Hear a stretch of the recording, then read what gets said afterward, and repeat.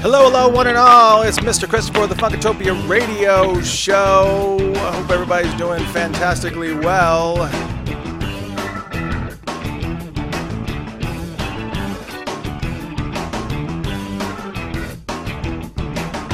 Yes, Mr. Christopher with Funkatopia radio show. Man, we have got a packed night tonight. We started out just like a few days ago where I just threw together a show. I said, let's do a show that talks about Prince's greatest guitar moments, and left it open to the Facebook crowd and said, go. And let's just see kind of what they come out with and what they share. And we got all types of requests. I think we got like 17 songs that are kind of in the hopper right now. But what's really cool is that was actually reached out to Jeremiah, Dr. Funkenberry, and asked him if he wanted to be part of the show, and he is on the show. How you doing, Doc? You know it. Cool as the other side of the pillow, man. How you doing? It's, I wish that, yeah, cool. That's actually a great analogy because it is blaring hot. I know the timing of this is just horrendous with, the Bahamas getting, and prayers up for all the folks that are in the Bahamas right now. It is insane. I can't even imagine everything they're going through with that hurricane just stalled over them, and the videos we're seeing are just ridiculous. But all that being said, oh my gosh, we need rain here, something fierce. I don't think it's rained here in like 2 weeks. It's been horrendous, and I mean, not that I want to change places, but it's just, oof, man. I prayers up for those people for sure. Also, another special guest that's actually with us on the line, and you may not know exactly who he is, but you're about to. Mr. Michael Gabriel is with us as well. What's going on, man? Hey, man. Hey, Chris. Hey, Jay. Thank you guys for having me. I'm really, really excited about it. Yeah, so for those of you who don't know, Michael he plays guitar. If you've seen Sheila E., probably. How long have you played with Sheila E. Now? Oh, going on... Well, I've been working with her for about 16 years as her audio engineer, but I've been playing with her for about 4 or 5 years now. Yeah, so if you've seen Sheila in concert in the past 4 or 5 years, you've probably seen Michael on stage. But he is actually going to be releasing an album. When does that album come out? Well, singles is kind of the name of the game for me right now. There's an album planned for 2020, but I'm releasing singles every month until the end of the year so far. So that's kind of the plan. Yeah, that's awesome. Yeah, and I think that's kind of. I think Doc, you're kind of in the know as far as the music industry and the flow of how things go over there on the West Coast in LA and stuff. I mean, that the singles game is pretty much where it's at right now, right? Yes, especially until you get stuff going on with it. Absolutely. You have to have it hit. And the albums isn't exactly where it's at unless you're the main Taylor Swifter. Yeah. Yeah, she's killing it right now. Oh my gosh. Yeah, but luckily, what's awesome is that we actually have Michael's single "Ghost in the Midnight" that we're going to be playing here in just a bit. So the guy just a night full of stuff. For something that was not really well thought out a few days ago, we got lots of stuff to talk about and lots of news and stuff as well. But I wanted to make sure that we were a little bit respectful of Michael's time because I don't know what his schedule looks like. So Michael, we're going to start off with you. And then we're going to move into Prince news and stuff like that, and then getting into the meat of the night, which is the guitar solos and everything, the guitar work of Prince, and all the songs that most people have picked out over Facebook. If you can still chime in at facebook.com/Funkatopia, you can still chime in there. And if there's a specific song that you just, whenever it comes on from Prince, you're air guitaring. It's just, there's no way around it. You're just in the zone. And those are the types of songs we want to hear about. Obviously, the Hall of Fame thing, that's obviously on there with Tom Petty and Steve Winwood. That's obviously in the mix. We got lots of different stuff that we're going to be talking about, but I want to talk about Michael here in the beginning. Michael, you said you started out as Sheila E.'s audio engineer and then moved to playing guitar with her. First off, tell people a little bit about yourself, and let's talk about the godson status and stuff like that. Right. Tell a little bit about people about who you are so they can kind of get an idea of, well, who you are? Sure. Yeah, my musical history starts kind of before I was even born. My parents, although not musicians, both came from the music industry. My dad worked with Prince. My mom and Sheila were childhood friends, and my mom was Sheila's lyricist and road manager for a long time. So my folks actually met on the Purple Rain tour, and so I'm kind of a product of that era. Nice. It's kind of cool. And my musical interest began obviously like at a really, really early age, because I mean we had Prince and Sheila E. music playing all the time. You know, it was kind of like I grew up on a steady helping of 2 and 4 like daily. So my folks were always very supportive, and I ended up going to school for audio engineering, and I went to Berklee College of Music for a short stint. And then I got an internship with Sheila, who's my godmother, and kind of the rest is history. She kind of took me under her wing, and I've been working with her for the past 16 years, doing all sorts of crazy, fun stuff. Now, you said that your mom had done some lyric work with Sheila E. Anything that we would know? Yeah, Hold Me. Oh, okay, cool. Yeah, that. And we play that in the Sheila's show sometimes, and it's definitely a crowd pleaser. Yeah. So is Sheila E. in any of these singles that is planned? Is she planned? Is her involvement going to be? What's her involvement in any of these songs that you're going to be releasing, if any? She's a sounding board, definitely. So, like, anytime I write something, I'm like, hey, you know, what do you think about this? And she's always really great about giving her feedback. Aside from that, I'm writing and producing and playing everything that I'm releasing. And that's kind of the plan for the foreseeable future, yeah. Well, that's cool. I mean, so right now you're touring with Sheila. Sheila, what are some of the shows that are coming up? And I know you said, Doc, that there was a couple shows that they were going to be doing over there on that side of the world. Yes, they're doing Newport Beach on Friday, and right now Michael's in Minneapolis, where he was telling us it's a little bit cooler, but he'll be enjoying a little bit of sun on Friday at the Newport Beach Jazz Festival. Where else are you guys playing aside from there this weekend? Yes, I'm really, really excited about that show. Yeah, I'm kind of cool as a cucumber right now, but I know winter is on its way, and you know, so that kind of has everybody here in Minneapolis a little bit on edge. Like once Labor Day hits, for some reason, it like just the temperature drops, you know, immediately, and so we know what's coming. You know, it kind of creeps up on you, and then it just hits super hard. And so. Yeah, they've got some of the most brutal weather that's up there. It's sometimes there's a very, very small window where it's an acceptable winter, and then it goes to holy crap, and it just kind of goes to that level. So most definitely. Yeah, most definitely. So what are some of the shows that you have coming up after the Newport Beach show? We're doing a show in October at Sony Hall in New York. We go to Washington, Pennsylvania, Washington, D.C.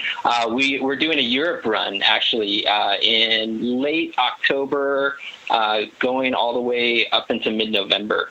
And we're really looking forward to that. Have you played over in Europe with her before? Oh, yeah, a few times. So how's the reception over there with her, the audiences over there? Are they like really like wilding out, or how are they?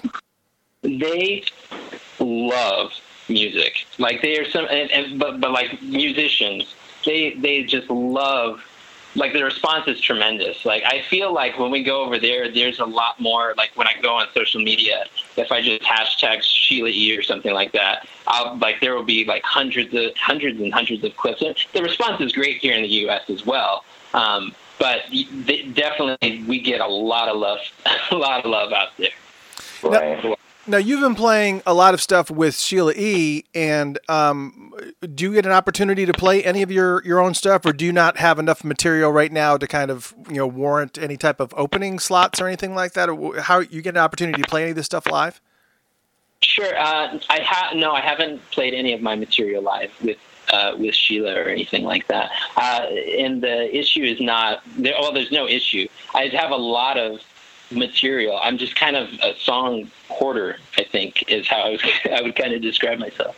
I got into this whole music thing, of course, being inspired by my godparents, but it was really because I loved writing songs. Like, that was the whole reason for me going to audio school, because I was like, oh, I have all this huge collection of like CDs and music that I love listening to. Like, how can I get my songs that I'm recording on this like 4-track tape recorder to sound professional or somewhat professional? And I would just get so frustrated because like there's all this tape hits when I would go and retrack something or add another part, and I'm like, it would just drive me crazy. And I'm like, I need to know how to make it sound semi-decent.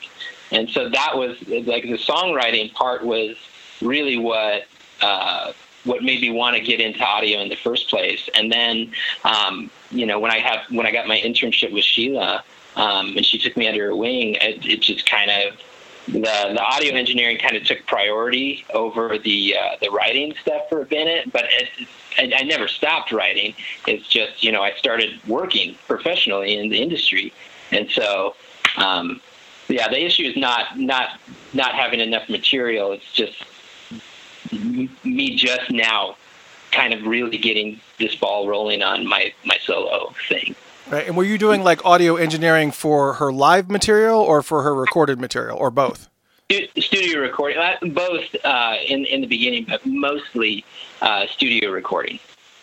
Nice. Doc, you got some questions? Not at the moment. You've been handling everything pretty well. What has been like his favorite place to play so far, aside from really digging in overseas? What's been my favorite place to play? Yes. I love Amsterdam. I'm trying to think of. I'm the worst at remembering like names of venues. But Amsterdam, the crowd there is really, really great, and we just get a lot of love. And I remember one of the last times we played there. I'd have to look it up. I don't remember the name of the venue, but like there was a standing O and everything like that. And it was just really. The crowd was just really, really great. I remember that. Well, Amsterdam is kind of one of those places, and it may be because pot's legal there, I don't know, but they really vibe out and they really get into the music really heavily, and they really listen to a lot of the chord progressions, and they pay attention to pay attention to a lot of the minutia that many people kind of sweep to the sides. The problem is No, go ahead. No, I was just going to say Candy Dolfer joined us for that performance as well, and that was just another, for me, that was another like huge highlight. It was just like I'm sitting there like just watching in awe. I'm like, oh my gosh, this is like an incredible moment. Yeah, Candy's something else. She's amazing. Yeah. I love her backstory. I think Sheila talks about it in her book. But just so funny just to hear some of the stories about how Candy came into the mix and how she was. I don't know if you remember, if you ever heard the story when Candy their band was supposed to open up for Prince. Yep. And there was like some type of thing, and they got canned, or not canned, but they ran out of time and they weren't able to do it.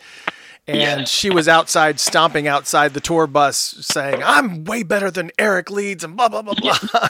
She was going off. She was the one that brought her to Prince. Right. Yeah. That's just amazing. It's such a cool story. Of course, Eric Leeds is a monster, but both of them are monsters in their own right. They have very, very distinct sounds, so it's two totally different things. You're so right. Actually, Candy played on one of Sheila's latest records that we did, Iconic, A Message for America. That's such a great album. She had an appearance. She made an appearance on our arrangement of America.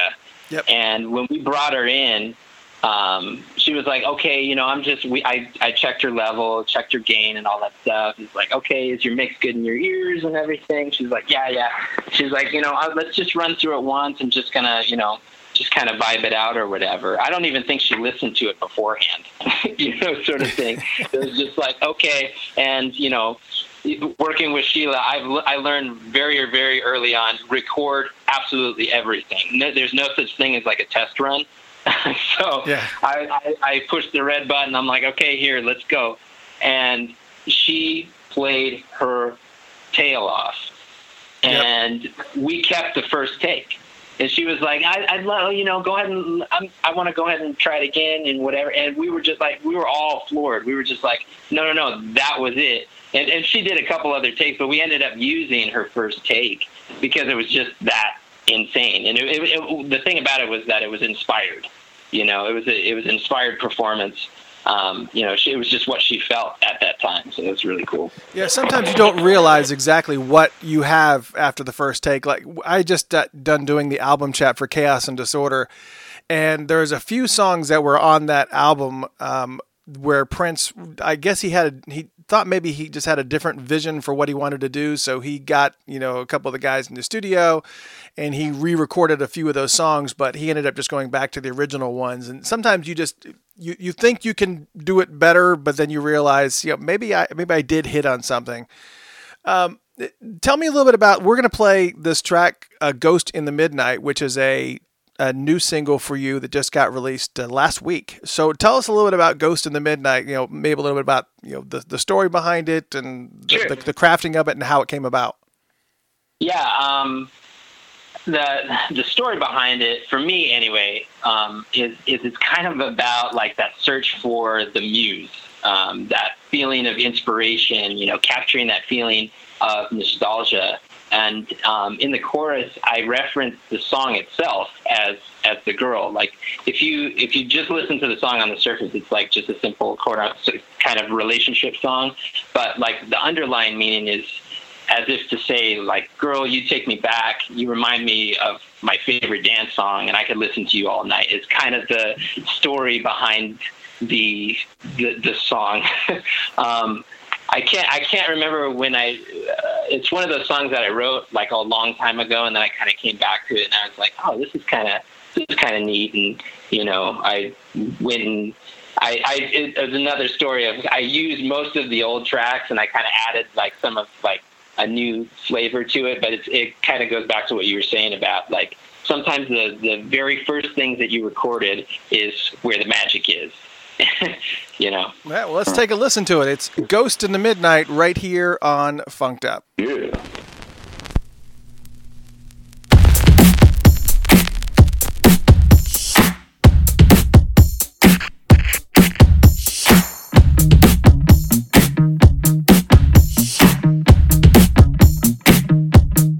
You're like a ghost in the midnight, sending a chill right through my spine. You're like a green at the stoplight, so come on. You're like a beam in the twilight, feeding the urge deep within my bones. I can't help but to delight. Now come on, you should know. I got my seasons and you're my ocean. Like a tide day, sun in ocean. Girl, you bring it deep back and do it like it did some, baby. Oh, it's nearly breaking up, making that go forward. Stop, really don't wait, stop, baby. Screw right up my head so bad I can't take it anymore.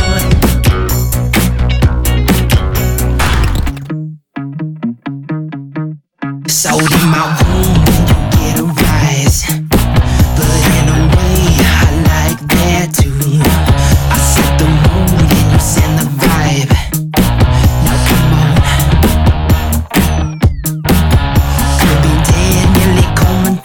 And you coming in those on so glad you did. I'm tired and I'm back to life. I'm not mean to some, I don't smoke like a gift. Baby, come on, you got the notion.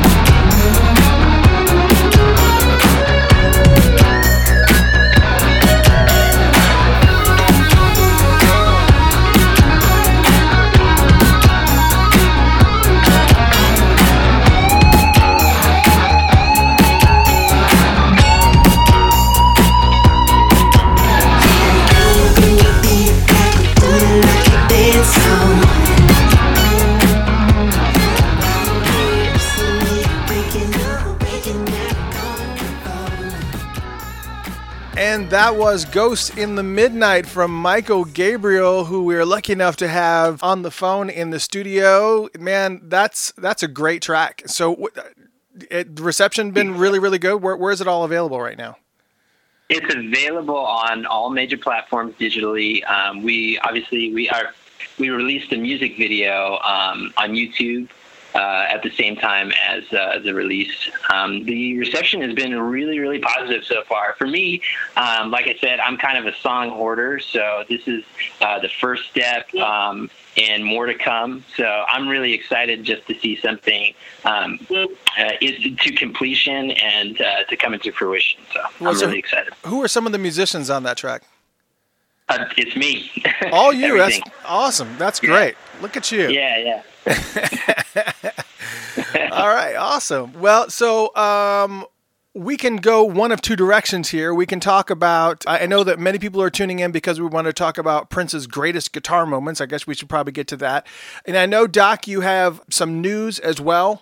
And so I guess we can kind of run through the news as far as... Or we can kick it off for the second hour, whatever you want. We did. Okay, that's fine. Yeah, that's fine. That's fine. Cool. Well, I guess we'll throw it at Michael. Michael, what is one of your favorite Prince guitar track? Favorite Prince guitar track? So we were talking off air about whether it's like, okay, there's a category of recorded material or there's a category of live material. Absolutely. For me, Little Red Corvette, like growing up, was always one of my favorites. Joy and Repetition, Play in the Sunshine, the guitar solo in Paisley Park. I really, really loved that one. But if we're talking about like kind of a deep, I don't know if it's considered a deep cut, but I love his guitar solo. I actually love the whole arrangement. Dance Electric, that he played on the Jimmy Kimmel Show. That, when I heard that, I was like, what the heck? Because he was just getting certain sounds out of his guitar that I'm still trying to figure out. I'm like, how did you make it sound that way? But it's not only that, like if you watch his clip, like he's making motions with his right hand but he's playing the notes like with his left hand. Like it's almost like he's playing air guitar sort of thing, but he's actually playing some of the notes with his left hand. And it just looks super cool. Like just the performance aspect of it is just like genius. I'm like, wow. Yeah. What about you, Doc? All right. On Wax, it's The Question of You. And even live, The Question of You.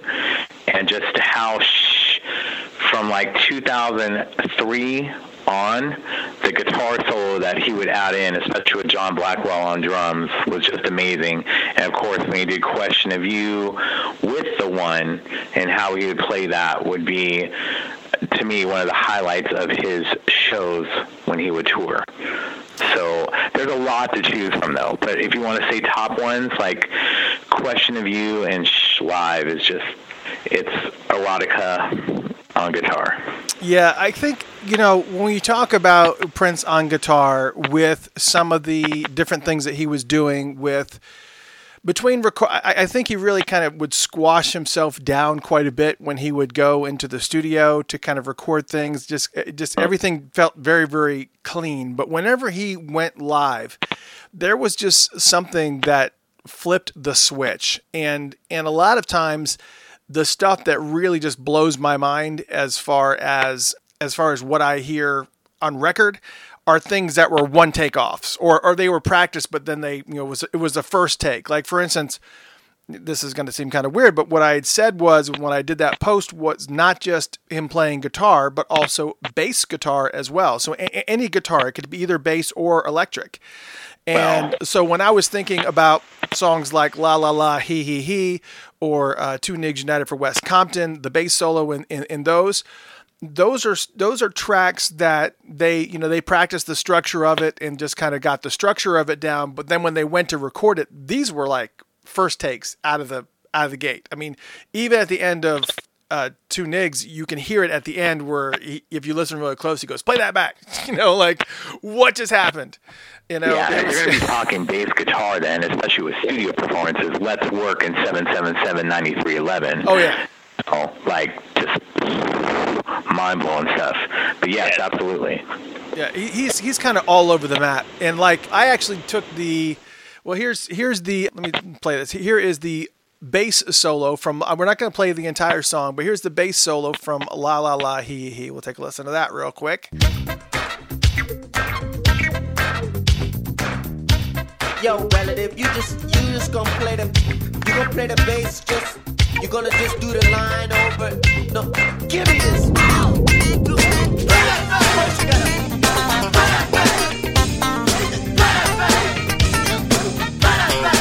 You understand?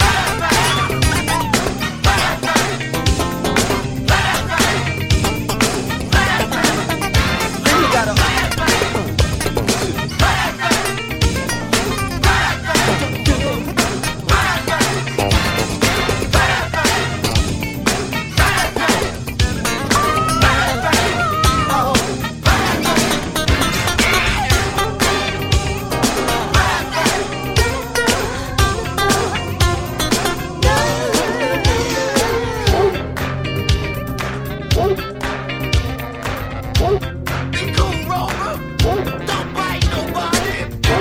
That's just ridiculous. I mean, that is, I can't even visually imagine him playing that.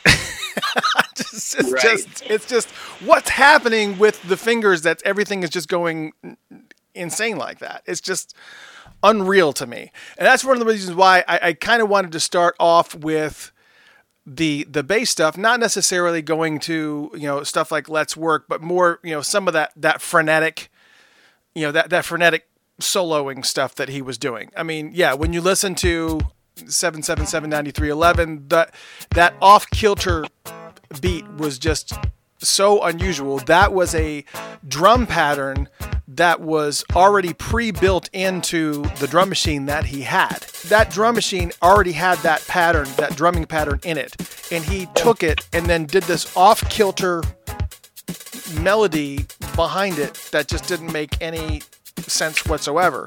It defied logic as far as the placement of where everything was falling, and it made it a difficult song. I would imagine it made it a difficult song for a band to pick up, because it fights your 2/4 mentality. It totally fights against that, which makes it's just one of those weird things. Doc, you had mentioned Question of You. Did you ever hear him play Question of You live? Yeah, quite a lot. I mean, the Musicology tour alone, probably 20 times?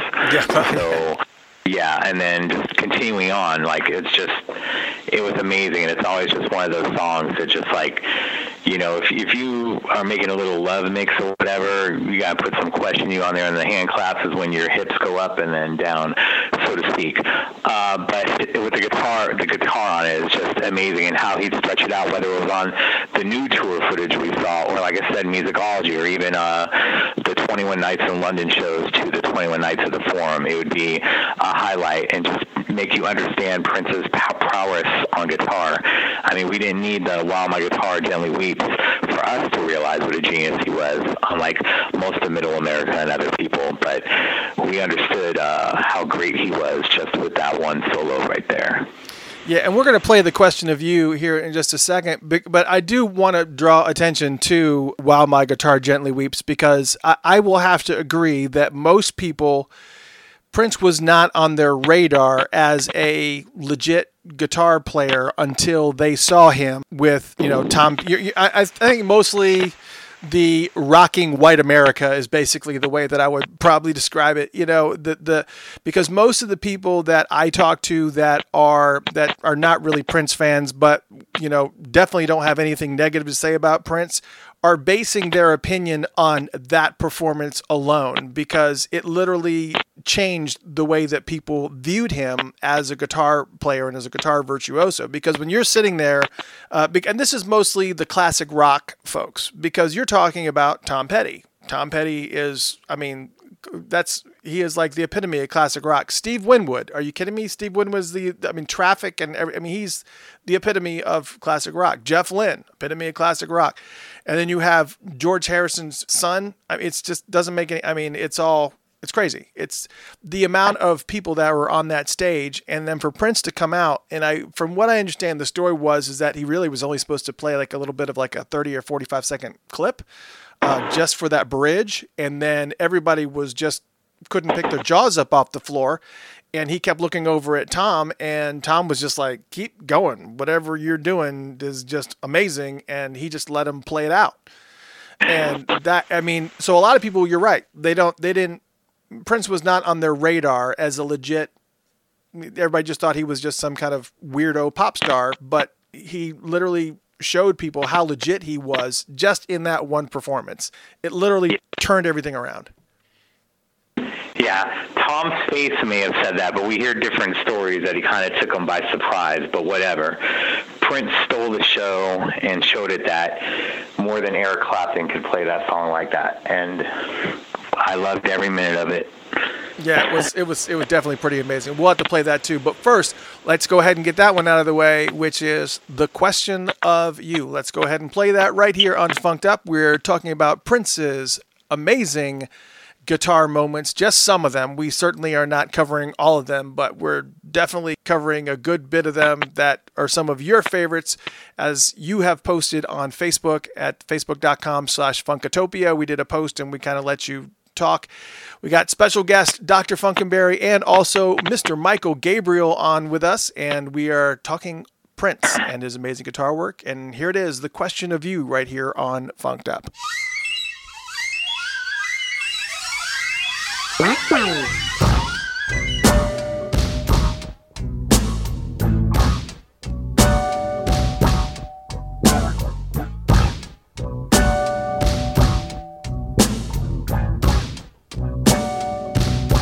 So what is the answer to the question of you? What do I look for? What shall I do? Which way do I turn when I'm feeling lost?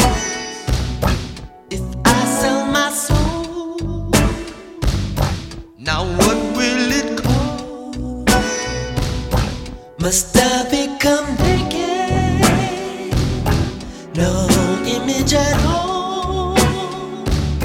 Shall I remain upright or get down and crawl? Questions in my life will be answered when I decide which road to choose. What is the answer to the question of you?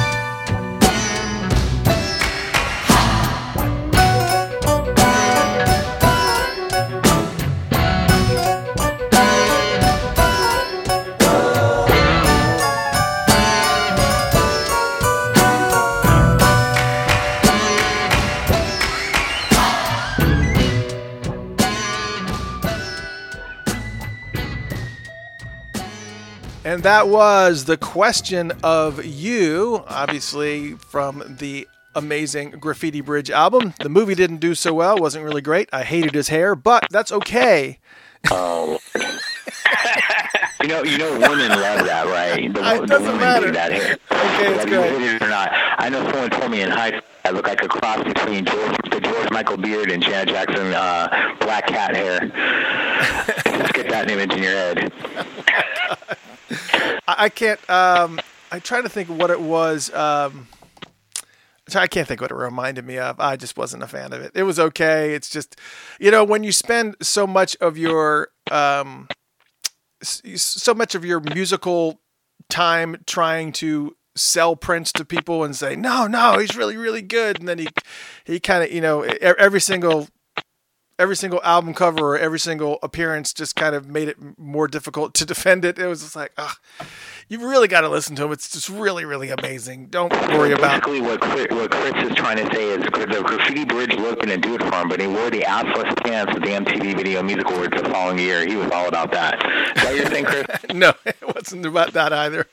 No, but hey, that's the whole thing is, yes, it would be so hard to defend him on certain things and try to get regular people into his music. You're right, but the musicianship is sometimes what it speaks for itself. If video killed a radio star, maybe some of Prince's looks didn't exactly help him with certain people, maybe in Middle America, until like something like While My Guitar Gently Weeps, for those reasons that you're bringing up. But we knew his talent. We just wanted to have other people get exposed to it. And yes, it was extremely hard for myself, to bring other people into the mix and understand his greatness because of certain looks that he wore. Oh, well, yeah, but you also had the Love Sexy poster on your wall in your living room, too. So there's a little bit of a difference. Yeah. Did I post it? Oh, there's got to be some photos of it back in the day. But there was no photos of me bottomless with that poster around, right? No, I don't need to see that. I'm good.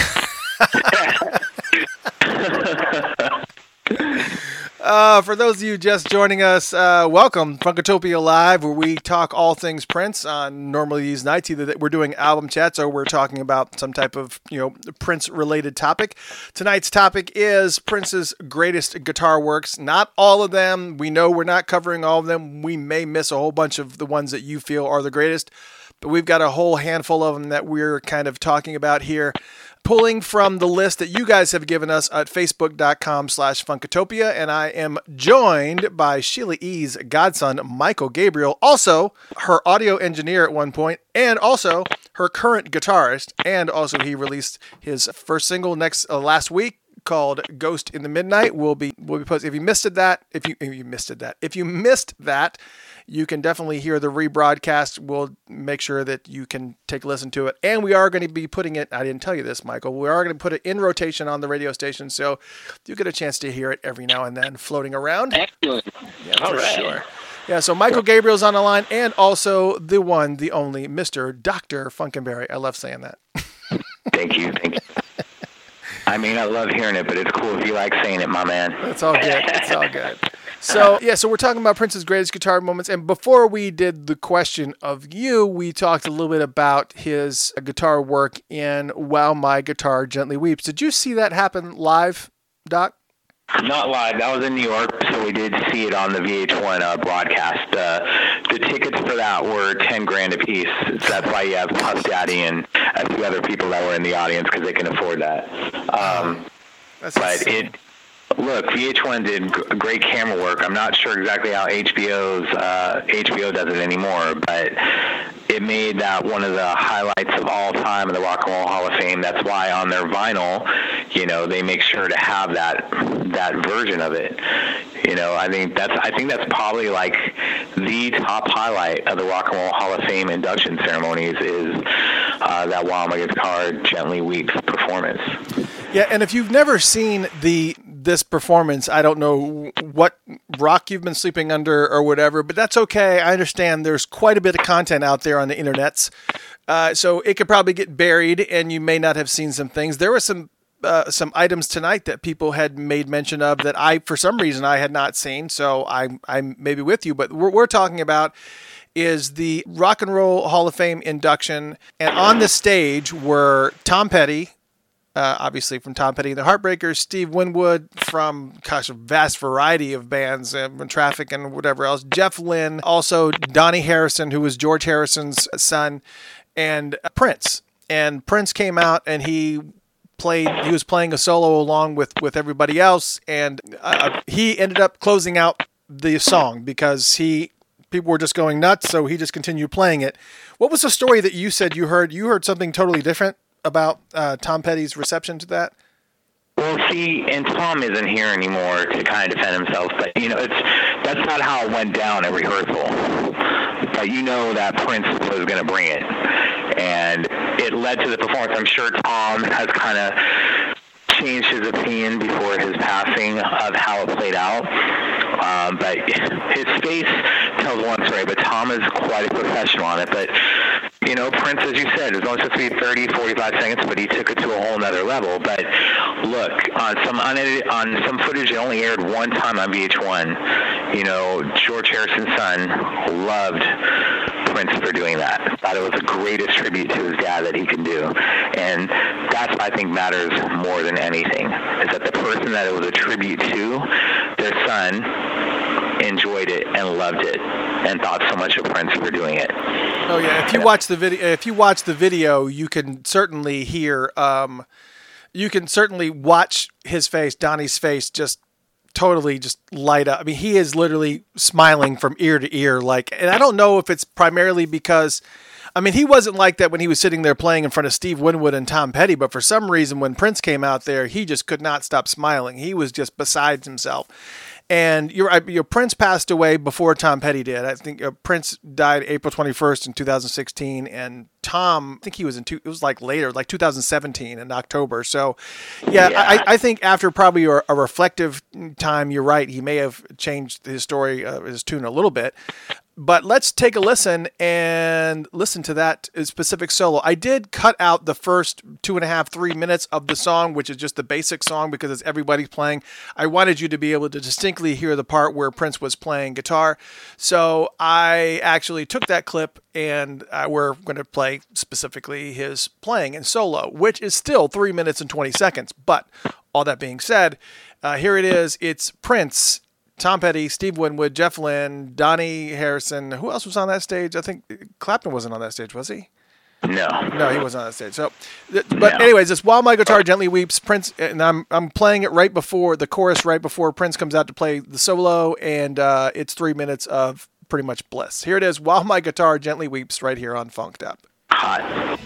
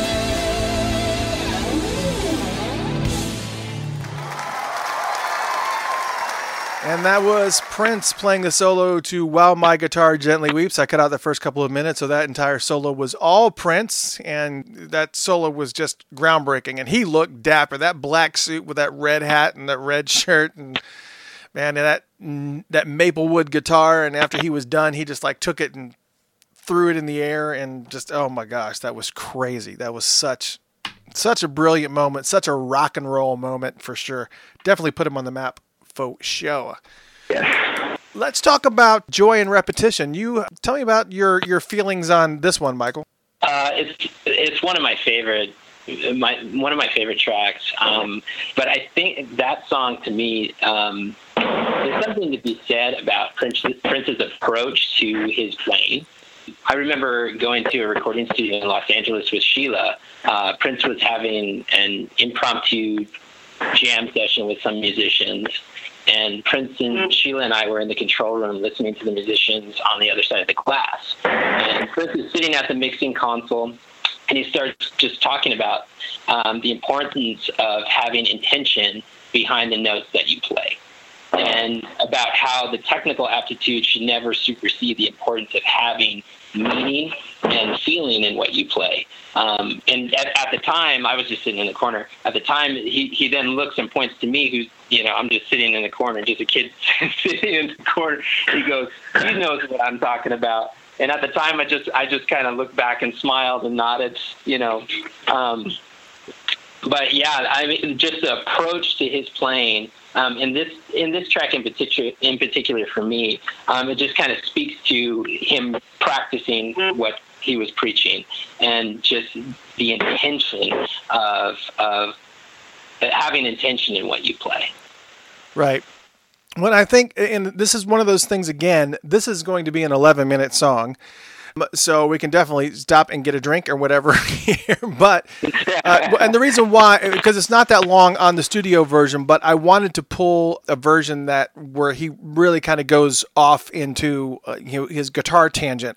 And the best one that the best recording of one that there is obviously the It Ain't Over CD from 2002. That particular one is where he just, I think once he's in the zone, he just goes, and there's no concept of time. It's just, I'm just going. Right. We're off to the races, and you're just along for the ride at that point. Yeah. So I mean, same thing. We've got a couple other tracks that we have in the mix. Like there's a Santana medley that I'm going to be playing a little bit later on. That's like 8 minutes long. Well, there's a couple of them on here. I mean, I Can Never Take the Place of Your Man. That one's like 9 minutes long. So there's some longer songs that are in this mix for sure. But this one is just it's just magic. I mean, you kind of go through the basic structure of the song, and then it just tears off. Off the rail. It just goes off the rail for sure. Any specific thoughts you'd like to share about Joy and Repetition, Doc? Well, I think you picked the right version to play, and that's at least been released and in soundboard quality. That's always been a jam as well, whether it was with the 3121 band or the One Night Alone band and other things. That's always been a highlight for people, especially at after shows. And as Prince would sometimes say, it's with certain songs it would turn to Ovulation Station, where you probably were getting some play that you may not have deserved. And I think that's probably one of the songs that will get a lot of people in the mood for sure. Yeah, absolutely. So let's take a listen to it. Here it is, Joy in Repetition, right here on Funked Up. For those of you just joining us and going, what is going on? You're listening to Funkatopia Live with Dr. Funkenberry and also special guest Michael Gabriel. Not that Funkenberry is not a special guest. He is. He's also on board. And myself, Mr. Christopher. We're talking about some of Prince's greatest guitar moments. Not all of them, just some of them as voted by you on Facebook. And we're just going through listening. I'm sorry if I'm not naming people also, because I know there's like tons of people who started this whole thread on Facebook. We can't go through all the names. I'd love to, but we simply can't do it because there's just not enough time in the day or organization. That's the most important part. That's right. it's just crazy. Anyways, joy and repetition right here on Funked Up. Enjoy. How long have you been waiting?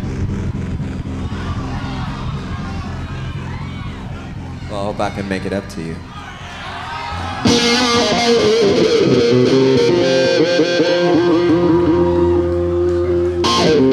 Give us a minute to get tuned up.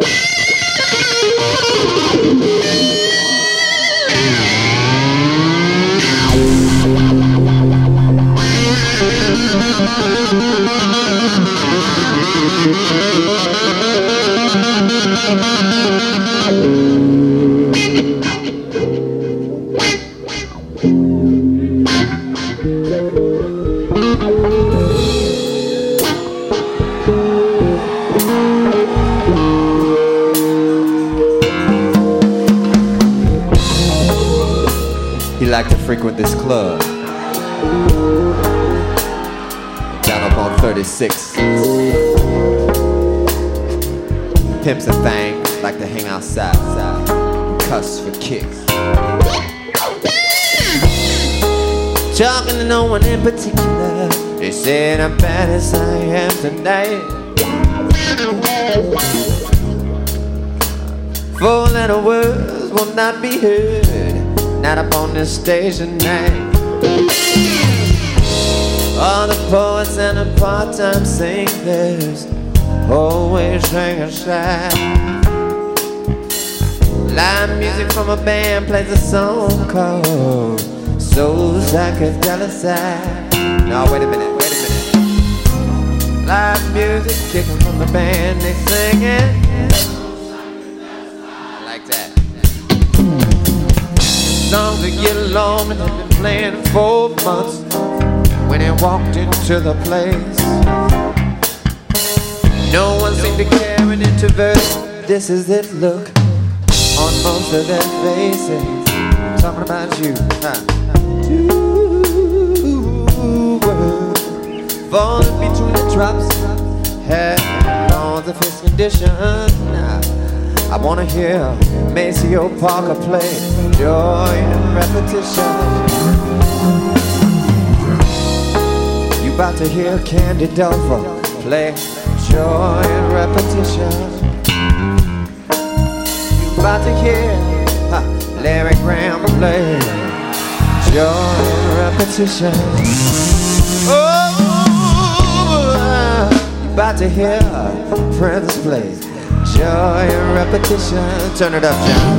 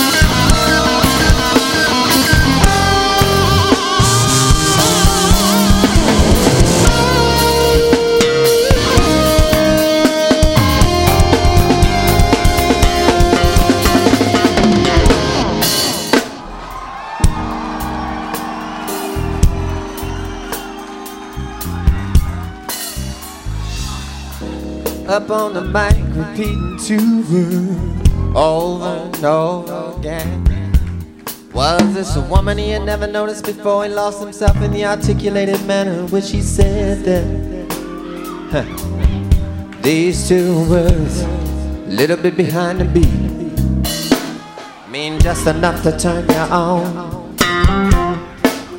Every time she said the words, another one of his doubts were gone. Should he try to rap to her? Should he stand and stare? And so she said the words till he could take no more. He dragged her from the stage. Together they ran through the back door. In the alley over by the curb, he said, tell me, what's your name? She only said the words again, what? And it started to rain. Two words falling between the drops and the moans of his condition. Holding someone else truly believing. Say, there's say.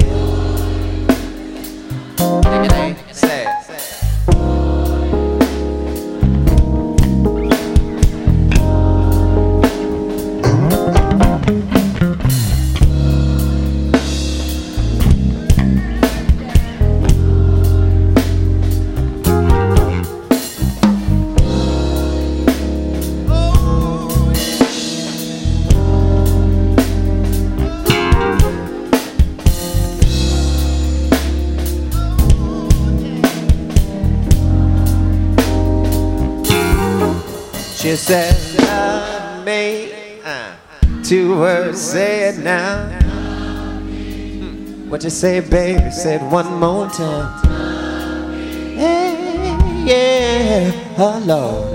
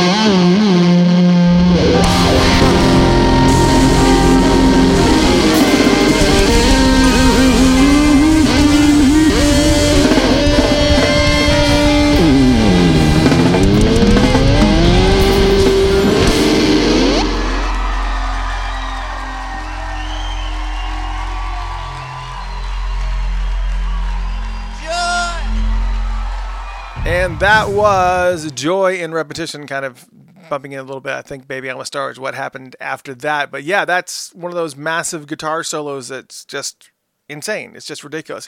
Those of you just joining us, you may have stumbled in at the middle of Joy in Repetition. We're talking about Prince's greatest guitar moments, and along with me for the ride is Dr. Funkenberry and also Michael Gabriel, who some of you know as the guitarist for Sheila E., who just released a new single, and we played it a little bit earlier in the day. And again, if you missed it, you can always listen to the rebroadcast, and it will be there.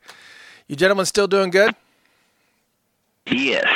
Oh yeah, always. And we're talking about before with this version from the 8 Over Discs and the One Night Alone tour, like just how amazing Prince was on this tour. And like I said, Prince was somewhat quote unquote over, supposedly a nostalgia act. But you see that tour, even though he performed a lot off of Rainbow Children, which isn't one of his most,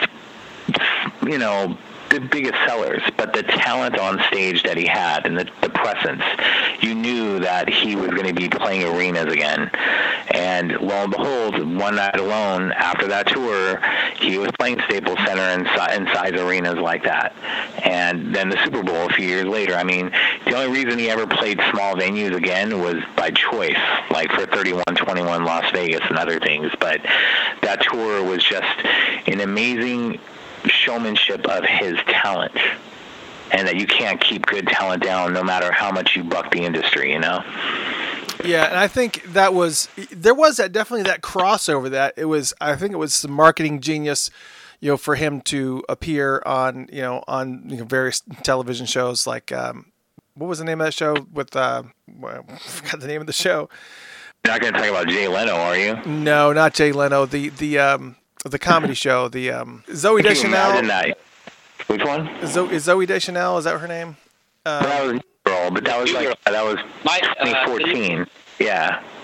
Yeah. So I mean, but that's what I'm talking about. But you could see that crossover that ended up happening. You could see like every single time that he made an appearance on something, it was like his legacy was getting more and more solidified. Like every time that he came up to every single time that he came out to present an award, everybody that followed him or that received that award was just like completely humbled and blown away that they, were sharing a stage with Prince. And, it was just this whole vibe that was slowly starting to occur, all the way up until the time of his passing, where he was just slowly solidifying himself and solidifying his legacy. And the shows that he was playing were just so solid and random. I mean, that whole process that he was going through of, the hit and run tours and just the marketing genius of it was just very well, it was great. It was good stuff. Good stuff for sure. Yeah, 100%. You're right. Thank you, Camadonna. Camadonna emailed me and said, "New girl." Yes. Yeah, thank you. I know. I was just sitting here stammering. I don't know why I kept thinking My Girl, and I couldn't get over that. It's the wine. Or it could be Golden Girls, Sure. Everyone always thought that, what's her name, Dorothy, should have been the girl from Illusion, Coma, Pimp, and Pomp and Circumstance.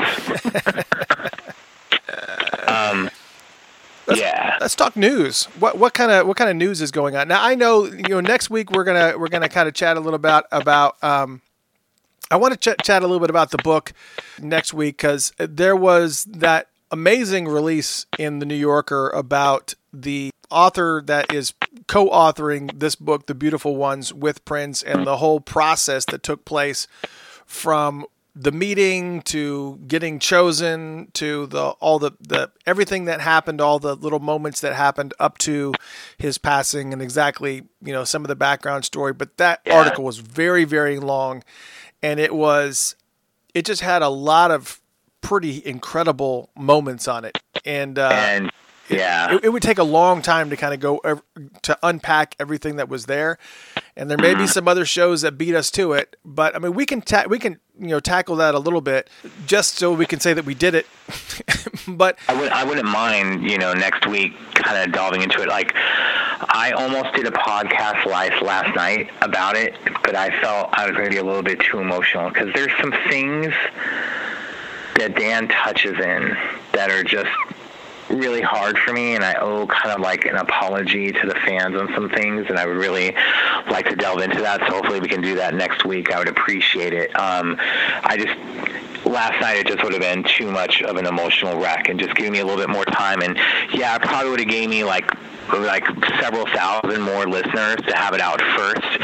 But the thing is just trying to do stuff for the fans and not be about something. I just kind of need like a week to kind of like process things and let people know certain things. But definitely that article was amazing. And of course, with the book coming out and other promotions, it could be like a special for the book. So that'd be great. And it's a really, really great article. If you guys haven't read it, like tweet Chris, tweet me. Or even Facebook them, and we'll repost the article because it's a really important article that you guys should be about. Some other news that may not be as big as that we'll have to have like a long discussion about today. The inspiration for Billy Jack Bitch, which you did for the Gold Experience a couple weeks ago, CJ from the Star Tribune decided to retire. And, well, at least she gave us that song, but she would go after Prince hardcore, especially after the name change, calling him Cymbalina, and nothing that Prince would do, whether it was for charity or anything, was ever good enough for her. And, of course, after Prince passed, she came after me. But I wasn't going to go into her little silly stuff that she was going into because she was just looking for someone else to go after her with him not being here anymore. So she's gone. A lot of people are saying good riddance, or some people that actually worked with her are saying no comment. So that lets you know that she's a little bit controversial. When we had last week, Paisley Park is no longer going to be run by Graceland. Surely it'll be the Prince Estate running stuff, and the fan community has been kind of scared. And first, before I get into that, Chris, what are your thoughts that the Prince Estate will be running Paisley Park now instead of Graceland for the time being until the family takes control of everything and then they decide on a person to run it?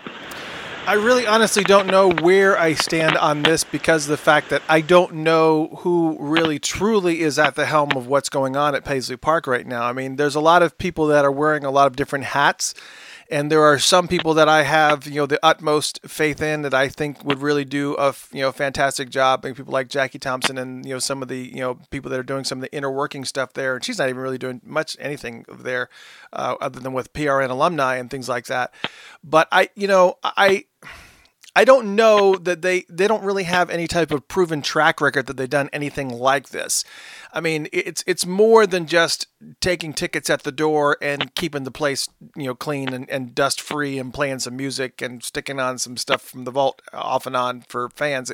There's way more to this from a marketing standpoint, but I don't really know or really kind of fully grasp what Graceland all had their hands in outside of, setting the venue up as a shrine of sorts. And I just don't know. I don't really know what they can bring to the table. I imagine that the best thing that comes out of this is that they save a bunch of money, because I can't imagine that the Graceland folks were doing all that work for free. So, right. I don't really get an entire grasp as to everything that they were doing and what would warrant that, because they weren't really doing much. And from what we had talked about this a little bit before, whereas, Graceland, when you go through Graceland, and I've never been there, but this is just what I've been told, is that all of his equipment, like pianos and guitars and all that stuff, is really, really hardcore protected. It's either behind plexiglass or, there's really specific lighting that they have to use that keeps the gear from deteriorating, and all of those things that are not in place at Paisley Park. There was like the whole shenanigans where people were able, after his passing, when they started doing the tours, and they opened up the tours really, really fast, in my opinion. But there were, people that were able to lay on top of his piano, and people were licking his guitars and things like that. And those types of things are just insane. But Graceland was the one that was in charge of handling that. So, so are you not putting forth the effort and the care that you gave to Elvis over to Prince and that estate? And so maybe Paisley Park just felt like, look, this is totally apples and oranges in regards to comparison of how they treat one estate over another. Right. And I just think that it wasn't well taken care of. It wasn't well handled. And maybe Paisley Park can do something a little bit different. I just hope that, there is a natural progression to these things. Certainly the touring of Graceland is greatly died down, around now. And Paisley Park is going to experience that same downward turn. The further that we get away from his passing, the attendance is going to slowly dip. And I think it's really important for Paisley Park to understand that is going to be the natural progression of their audience and of that traffic. And it is not a reflection of the job that they're doing. It's a reflection of the natural pattern of people, slowly kind of, right, healing. And I just, there's a lot of things to consider in this mix. So right. I don't know exactly where I'm at. Yeah. They need a resurgence. There's other stuff that needs to be done. We'll see about a relaunch. But right now, without Graceland being involved, Graceland was taking 50% of ticket sales, 50% of merch sales. Now that's not happening anymore. So these people that worry that Paisley is going to shut down, they're getting 100% of the profits now. There's no one to split it with. So already you're getting 50% more than what you were. That's crazy. So I look at it as a good thing, and we'll see what the family decides when they take over. I'm sure they're going to have a lot of options. So let's let it play out. But yes, there's going to have to be some changes made. Right now I just think it's going to be how it is, the same that it was before for the time being until those changes can happen. But again, you're making 50% more money than you were previously. So I don't look at that as a bad thing. Then the other news that happened kind of, since the last time we talked, is Ava DuVernay dropping out of the Netflix docu-series on Prince. That's supposed to be a 10-parter, and she's been working on it for 2 years. Now, I've just been hearing stuff that they've been having trouble obtaining footage and whatnot from other people that didn't exactly trust the estate. So there's stuff that isn't exactly all in the vault that other people have, and they don't want to share it. And I'm not going to share their names, but it makes it hard. Plus, I'm sure that Ava kind of had a different vision than what the estate wanted to go with on it. And that's when people are saying, let's have Spike Lee involved. I'm like, if you thought Ava was opinionated, you're not going to hire Spike. There's just some certain things, and it's just frustrating because, I like Ava a lot. But she's been extremely busy over the past 2 years. She's had so many projects to where, and then she tweets about politics all the time. I'm like, man, we're not going to get this docu-series until 2040. I'd like to see kind of what was worked on and all that footage in the vault that they were able to have access to and know things. And then I was worried because there was someone interviewed after 2009, and they said that they were having trouble interviewing people from 2004 on, which is troublesome because Sheila was in the mix, Michael, and other people in the mix, such as Dave Hampton and Candy and Rhonda. How are you not able to get access to these people? And it's just kind of frustrating, and I'm hoping that with this new direction that they're going to go on, they're still going along with the process, but a new director hasn't been named yet, that we're going to get that stuff because, again, Prince is more than just Purple Rain, just like we're talking about the One Night Alone tour and a bunch of other things. So that's what else is kind of going on. we may touch base on other things, but I really am glad that we're going to do kind of like a book special and other things that are going on next week and dive deep into that, man. Yeah, I think so too. I mean, and Michael, that brings up a good question. For those just joining us, welcome to Funkatopia Live. We are talking about Prince's greatest guitar moments. We're kind of taking a little bit of a pause and talking about some latest news that is in the Prince world. We obviously definitely want to touch on the book thing and especially the New Yorker article that was released a few days ago. That is incredible. And while we want to be first to the punch on that, we also, there's a lot to delve into and a lot of detail that I really want to dig into. So we're kind of talking a little bit about news and a little bit about Prince's legacy, and then we're going to get back into the guitar thing because we've got a lot of songs to go. But Michael, I did have a question regarding Sheila. Have you ever I forgot to mention, special guest with me tonight, Dr. Funkenberry, obviously. He's kind of been taking over the news. And on top of that, we also have Sheila E.'s guitarist. And now he is a single releaser. Mr. Michael Gabriel is on with us as well. You still there, buddy? Hey, buddy. Yeah, I'm here. Has Sheila ever mentioned anything about, Prince's legacy and her position in it, or how she feels like, or any type of perspective of how she feels like things are being run or are not being run? I mean, Prince's legacy is his music, and she's gone on record to say that. I mean, how she feels, I can't speak for her. Obviously, no, but I'm just curious if she... Yeah, obviously not. But, Prince was music personified. He's, Mozart of our time. He's a musical force of nature. I mean, arguably one of the greatest, if not the greatest, performer, musician, and writer of all time, our time, all of the above.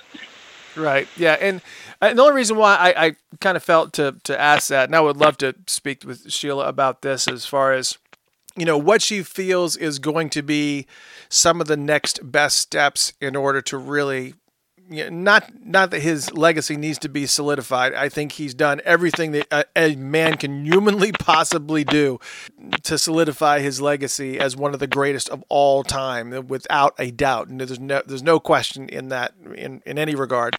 But I always wondered what her stance was as far as, how she felt like she might be able to contribute to that goal, or what she might be able to, bring to the table, or things that she might consider taking on and handling, like, for instance, some of the way that the music is released, or the way that things are distributed, or the marketing of certain things. I know she's focusing on her own career and her own musical career, but I've always wondered if she ever speculated on any of that. I mean, she wants to help preserve his legacy as much as she possibly can. I mean, I know she's been a little reserved, waiting like the rest of us and hoping like the rest of us, Yeah, I bet. What other news we got, Doc? That's really kind of it, aside from Michael dropping his tune, and just us trying to give him exposure to his talent and other things going on. There will be some other stuff. The Minnesota State Fair next year is supposed to have a Prince exhibit. How big it's going to be and whatnot has yet to be determined. I saw one of those Prince umbrellas that they gave out on one of those Minnesota Twins nights. They had the Purple Rain umbrellas or whatever. And I actually saw one pop up on, I think it was OfferUp, or it may have been eBay or whatever, but someone was trying to sell it for like $150, and I was like, oof. I wish that I was there in Minnesota sometimes so I could take advantage of some of these events, because it's just amazing. Anyways, as Doc had mentioned just now, Michael Gabriel is along with us tonight. He is currently the guitarist for Sheila E., and he's got some of his own material coming out. We did play one of his songs called Ghost in the Midnight. We'll probably play it towards the end of the show, but we did get a few emails while we were online here. People were asking when the album came out, and for those of you who are just joining us, he's pretty much just focusing on singles right now, but I would assume that once you amass a certain quantity of songs that you'll probably be forced out into the album genre, I would imagine. Would you think? Oh, yeah. Yeah, no, definitely. There's an album planned for 2020 so far, but right now singles is the name of the game until the end of the year for sure. Awesome. All right, so I guess we can get back into the whole guitar scenario that we were talking about, our topic for the night, which was some of Prince's greatest guitar work. We've been talking a lot about some of his work not all of it, but we wanted to lay it out to the people and say, what are some of your favorite songs that are out there? And at facebook.com/Funkatopia, a lot of people chimed in. I am so sorry that I'm not naming names because a lot of times some of these songs were named multiple times over multiple people. And we could just have a big shout out fest here, which is be great, but also very, very time consuming since so many people participated. I do want to talk about one more bass track that I have on the mix because I didn't just focus on regular guitar, and I said not to focus on regular guitar, but everybody gave me regular guitar stuff. I also wanted to focus on the bass solo from Two Nigs United from West Compton. And again, I took the clip. I took the clip just of the bass solo. Every single time this song comes on, I cannot help, even if I'm working, I'll just stop what I'm doing and just thump out to this friggin' song. It's just... For some reason, his bass solos have so much energy, and they're, as the same word I used before, they're just so frenetic.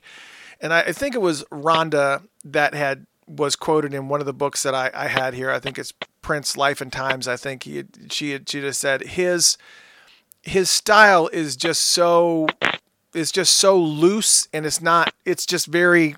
It's like his hands are just flying all over the place. It's not like really succinct bass notes. I mean, they are, but it's just the way that he plays. It's just like he's taken his same process and the same approach that he uses to playing guitar and applying it to bass, and it just creates this sound. It's whenever you hear it, there's nothing nobody sounds like he sounds. I can't think of any bass player that creates that sound that he does. It's just the way that it's just so loose. Even the strings sound like they're loose, like it's not like properly tuned or something. And I just don't know how do you create that type of sound where it's just kind of like, your fingers are just bouncing all over the place.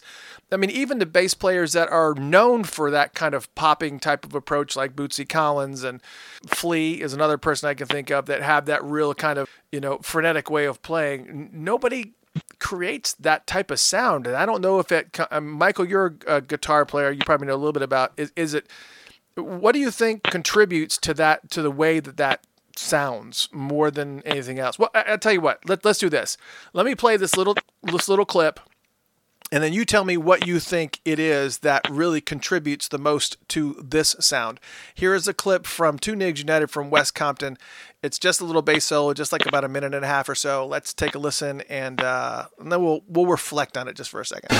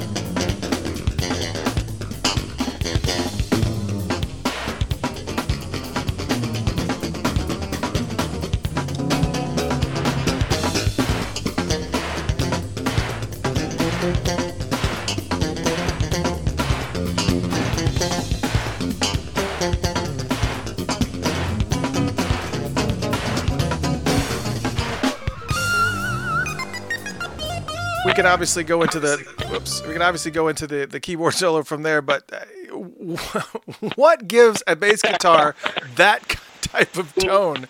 Is it the strings? It's just amazing to me. Yeah, it's absolutely just insanity. But like, organized chaos. The instrument is a figure of speech at that point. It's about making a statement. It's about making a point. You're playing like you're talking to the drummer, like you're talking to the guitar player. Answers, questions, jokes, cursing, all of it. It's all encapsulated right there. I mean, yeah, it's insanity. Organized insanity, organized chaos.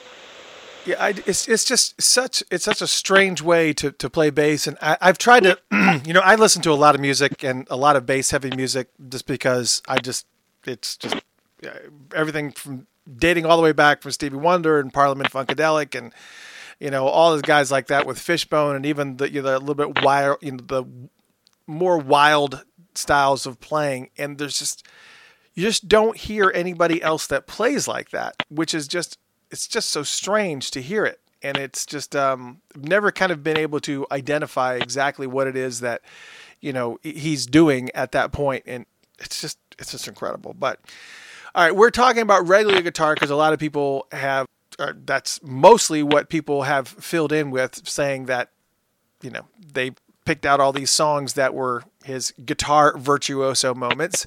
Doc, what do you think the next song we should do is? Let's see. We've got like Motherless Child is in the mix.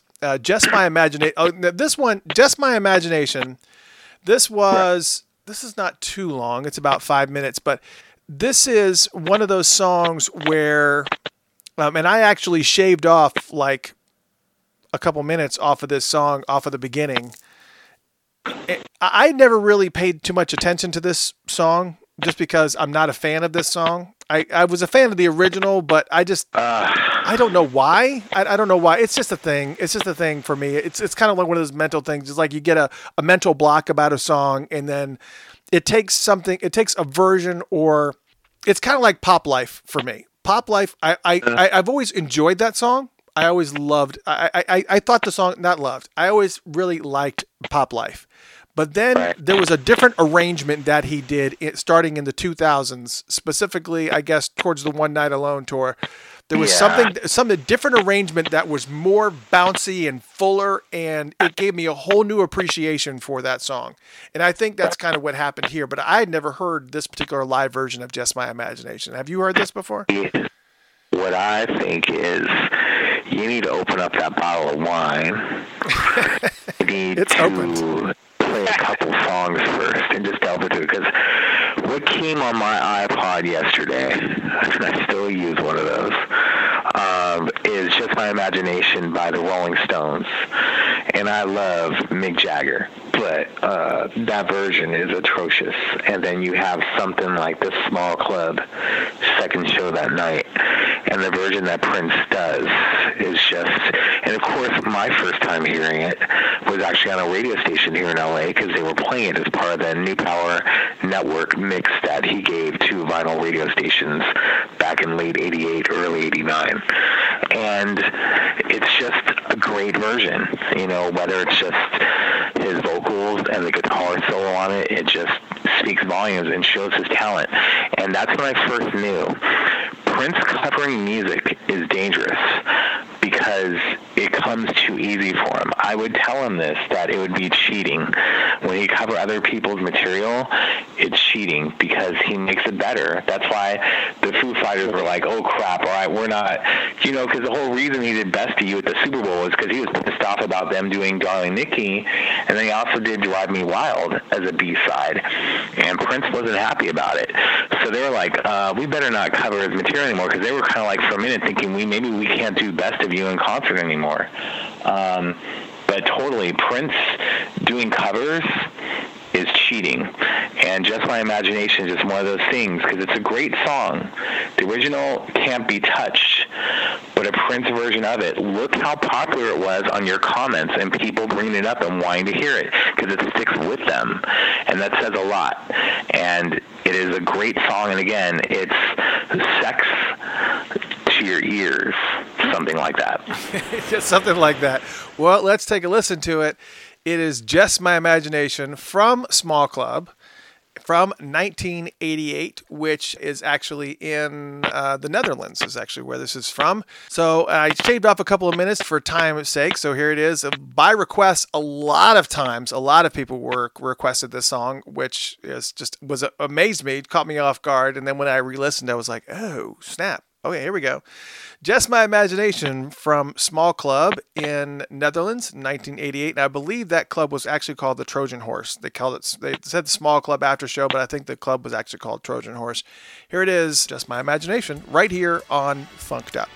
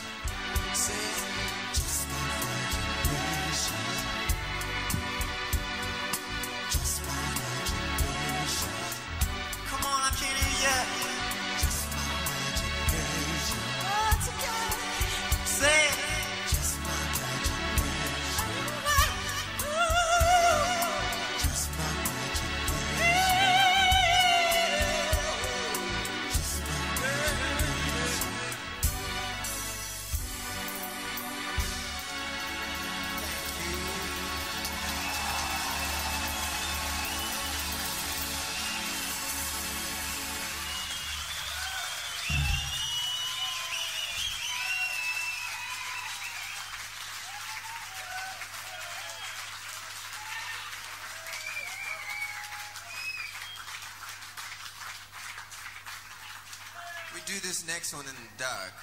So that was Prince doing Just My Imagination at Small Club in 1988. I believe that club was called Trojan Horse. And let's take it to our resident guitarist, Michael Gabriel, who's in the house. For those of you just joining us, welcome to Funkatopia Live. We're talking about some of Prince's greatest guitar moments.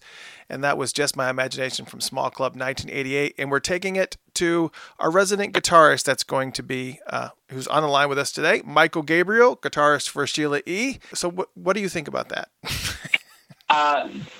Man, it's just incredible. I just love how he draws you in first, you know? It's so oftentimes in music, and especially with guitar, it's about what notes not to play.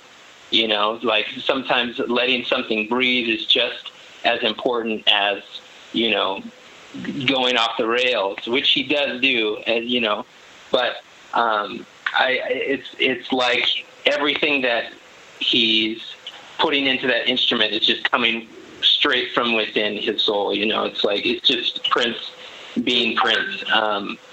My pops, he actually has a cassette of the sound check, which is of that show, which is even crazier. But yeah, no, I love that stuff. Yeah, I think when you watch Prince play, there's just the best word I can think is fluidity.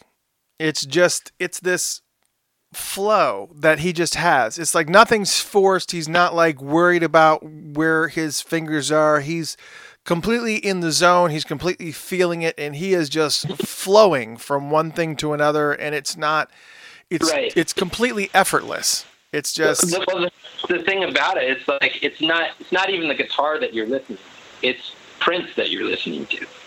He's just speaking through. That's just the conduit. The guitar is just the conduit. You know. Yeah, I mean, and it applies to anything that he touches, as far as even keyboards as well. I mean, when he sets, I mean, I was lucky enough and blessed. I'm not bragging or anything. I bring it up whenever it seems appropriate. But I was at both of his final concerts in Atlanta for Prince Piano on a Microphone, and that applies to anything that he's playing even when he sits behind the piano. I mean, I went into that show thinking, I don't know how he's going to pull this off. How you play to an entire stadium with just you and a piano, no band, just you and a piano. And what was even more amazing is not only did he pull it off, because everything, just like the feel that you get when you listen to the 1980, the Piano on a Microphone 1983 vinyl that they put out, just like you listen to that, it's got that same feel. It's that same. You can hear his foot bouncing. He's keeping the melody. He's keeping the beat. He's keeping the rhythm. Everything is flowing, and it's just so effortless. And what was even more amazing about Piano on a Microphone, and Doc, you can attest to this because you actually saw the one in Minneapolis, correct? Yes, at Paisley Park, correct. Yeah, yes. So that one, and both, they're all amazing shows. That whole entire show was fantastic. But the fact that he didn't use any loops, he didn't use any sound effects, he didn't use any of that stuff. It was literally him, piano, and a microphone. There was no synthesized moments. There was none of that. It was just piano. That was it. Right. And it was just so masterful the way that he just kind of and the way that he just does it on guitar is just incredible. It's just, Yeah, and at Paisley, he did have a little bit of reverb, but at the Atlanta shows, he didn't. And of course, the last weekend at Paisley, before 4/21/16, he did play us the Atlanta show soundboard recording, and he sounded absolutely amazing. Like, you wouldn't know anything was wrong with him at all. Just amazing. Yeah, I mean, when I think of, even when I listen to the recordings of the final Atlanta show, yep, I listen, I have it. Sorry.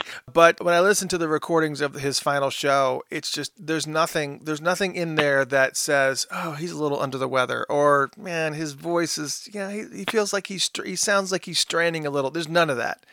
It sounds like he is at the top of his game, and he is just untouchable. Like, he is just what it sounded like. Yeah, it's just unreal. So we're going to step forward a little bit in time. We were at 1998, so we're going to step forward to Coachella for a second. And specifically the song Shh from Coachella. So this song is so powerful in many, many different ways. Just the way it kind of starts off with just this explosion. It's just an explosion of sound. Is somebody's phone dying? I think somebody's phone is dying. No. I think we're all good. I'm on a charger, so I'm good. Oh, okay. So I think it's just one of those, it's the song already has so many different dynamics to it, the way that it kind of comes out so powerful, and then it crescendos into a slow song, which is just amazing to me. I've never heard any song do this. It's just the dynamic of the dun dun dun dun dun just coming in from such a strong, powerful intro, and then it crescendos into a slow song. and then it's just, and of course you got I think Coachella was CC Dunham, wasn't it? Or was it John? I think it was CC Dunham. CC, you're correct. Yes, and you just can't. I just don't even. I think obviously the song Shh is definitely a drummer song. The star always seems to be the drumming on this particular song, just because you can't. If you make a mistake, it's real obvious. So you have to nail it. And I don't think I've ever heard this song fall apart. I know you had, Doc, you had kind of talked a little bit about Shh before, and your take on this particular song. I mean, it's just an amazing song. Like I said, we were I didn't share this on the one thing because I always like to have more stories to say, but we were trying to get my friend and this girl together for a long time, and he was just so nervous. She liked me at first, but I knew that he really liked her, so I let her know and made it happen. And then just nothing was happening, even on his birthday. So we went back to a person's studio, and then we made sure that they had a few wine coolers. Then we put Shh on and just left the room, and then the kiss happened and everything. It's just, like I said, the whole thing about like saying, sex to the ears, it's just certain things, and sometimes men getting things that they may not have deserved. But his music just, it would just play with stuff and all this, and just the sexuality that is exuded from it, and sexuality, it just brings it to a whole nother level. And something with Shh, especially with the drum solos, when you first had Michael Bland who recorded, then John Blackwell, and then Cora, she would have times where it became hers. And it is an amazing song, and it just showed Prince's best bands were always when he had an amazing drummer behind him, whether it was Sheila, whoever. Michael B., John Blackwell, other things, Cora at times. And it just was an amazing song, and that guitar solo just takes it to a whole nother level and stratosphere.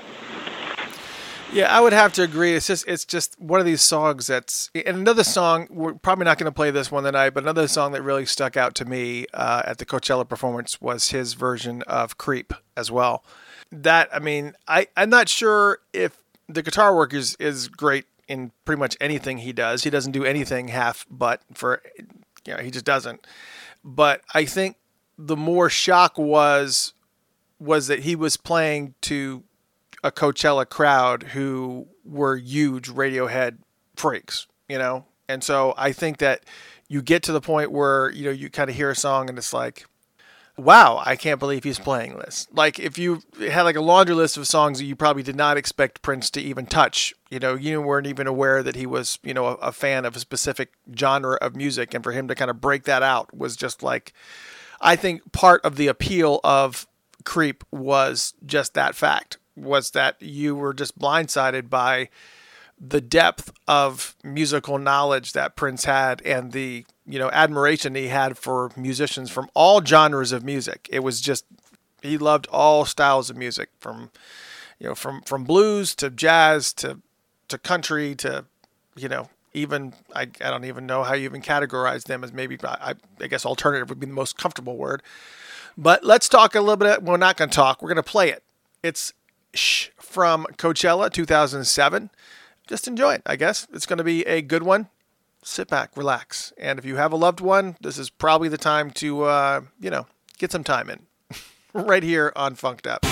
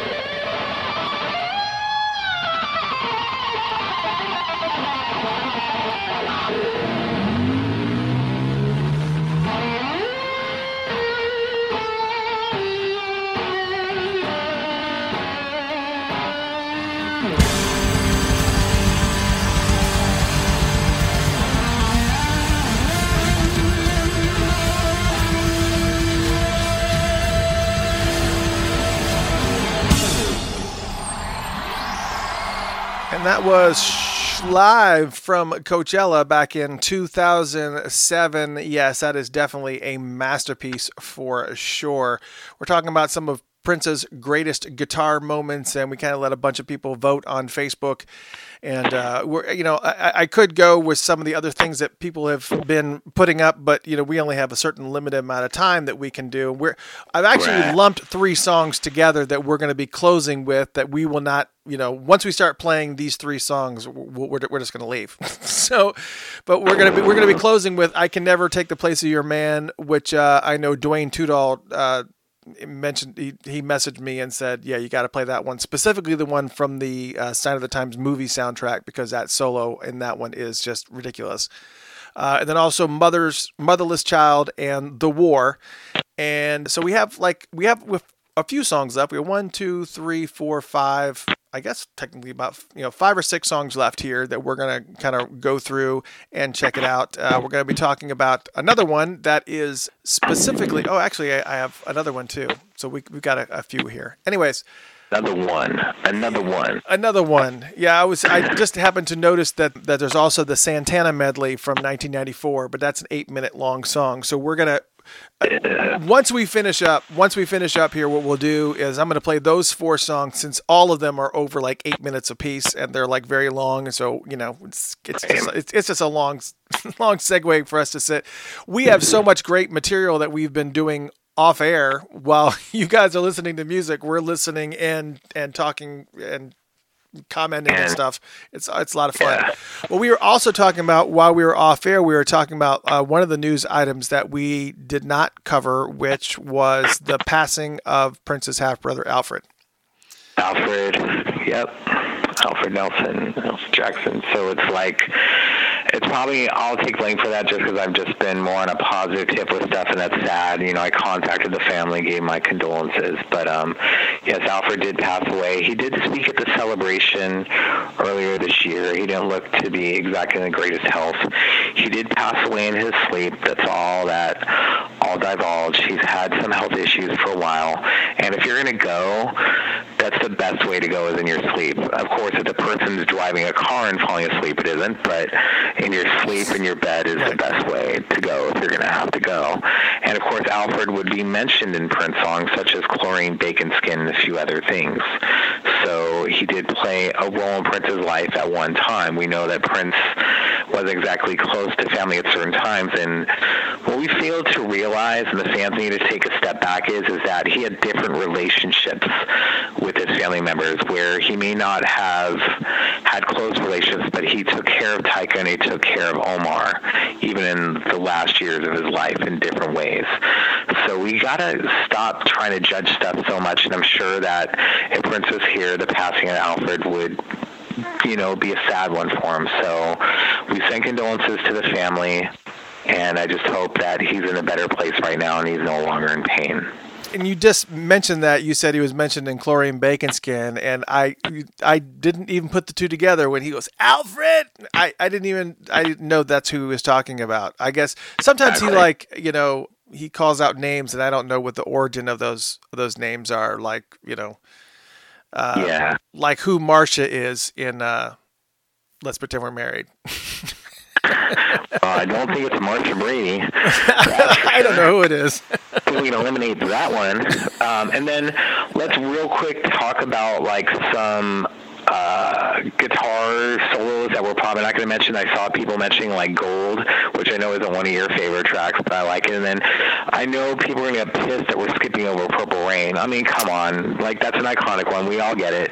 Another Love off of Plectrum Electrum, totally underrated. Amazing.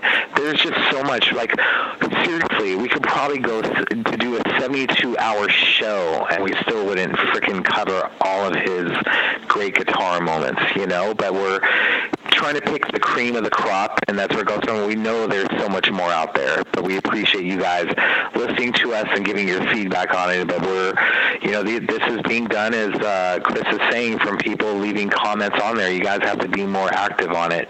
But those are just some ones that are off the top of my head that I wanted to share. Yeah, and I think, you know, as you were calling them out, I just pulled I Will. That was one that was mentioned a lot. Gold, Another Love. I pulled all those. And what we're going to be doing is we're going to kind of just tap on a few of those songs.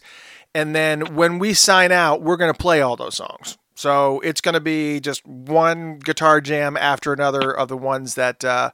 So, Doc, if you want to look over the Facebook thing and see what other songs people that may have mentioned that we missed, I will pull them and I will pull them in, and however long it takes to get through them is however long it takes to get through them, and we'll just ramble through them. But there's some ones that we cannot skip. Like, we're going to talk about Carlos Santana. And one of the things that they had talked about in which we'll talk about more in detail next week was in that New Yorker article was that one of the big moments for Prince was when Prince and his father went to go see the filming, or not the filming, but the movie of Woodstock. And he was talking about how his father and him went to go see the movie of Woodstock and just the effect that Carlos Santana had on him, and of course everybody else there. And we've all heard him talk about in June how he talks about how he thinks he was born too late and he should have been born on the Woodstock stage. And you know, he really had an affection and he was drawn to that vibe. Not necessarily a hippie vibe, but that flow, that kind of, you are in the music, like Michael has been saying. And let me pause for a second. For those just joining us, you're listening to Funkatopia. Where have you been? Oh my God. Funkatopia Live. We do this every Tuesday night. And tonight I have a very special guest, Dr. Funkenberry, who needs no introduction, and someone else who probably does not need any introduction either. If you're a huge Sheila E. fan, the guitarist for Sheila E., Mr. Michael Gabriel, is on the line with us as well. Hello, Michael. You still there? Yes, I am still here, Curtis and Jay. Thank you for having me. Yeah, so I've just been enjoying listening, and just like everybody else listening, it's been a great time. So thank you guys for having me. You know, while we have you on the line too, kind of wanted to talk a little bit about that. We talked a little bit about Michael, some of his work with Sheila E., where he started, how he got through, and some of his new music that's coming out. He's got an album that's going to be coming out in 2020, and we started out the night playing his song. Was it Ghost in the Middle? Was that what it was? Ghost in the Midnight. Ghost in the Midnight. That was what I was thinking. I didn't have the song right in front of me. I couldn't remember the title, but Ghost in the Midnight. No yeah, so it was a new single that just came out last week, and it's available on Spotify. What if they wanted to do the right thing and actually buy it? Where could they buy it from? It's available on all major digital platforms. So if they just search it, it'll come up. Yeah, so definitely make sure that you support it if you dig it. And there, as he mentioned, there will be an album coming out in 2020. But for right now, we're kind of in a singles universe, as you know, it's kind of learned to accept it. But you know, Michael, tell me a little bit about, you know, we were talking about the effect that Carlos Santana had on Prince. Who are some of your major influences that really kind of, you know, shaped the way that you play and your style?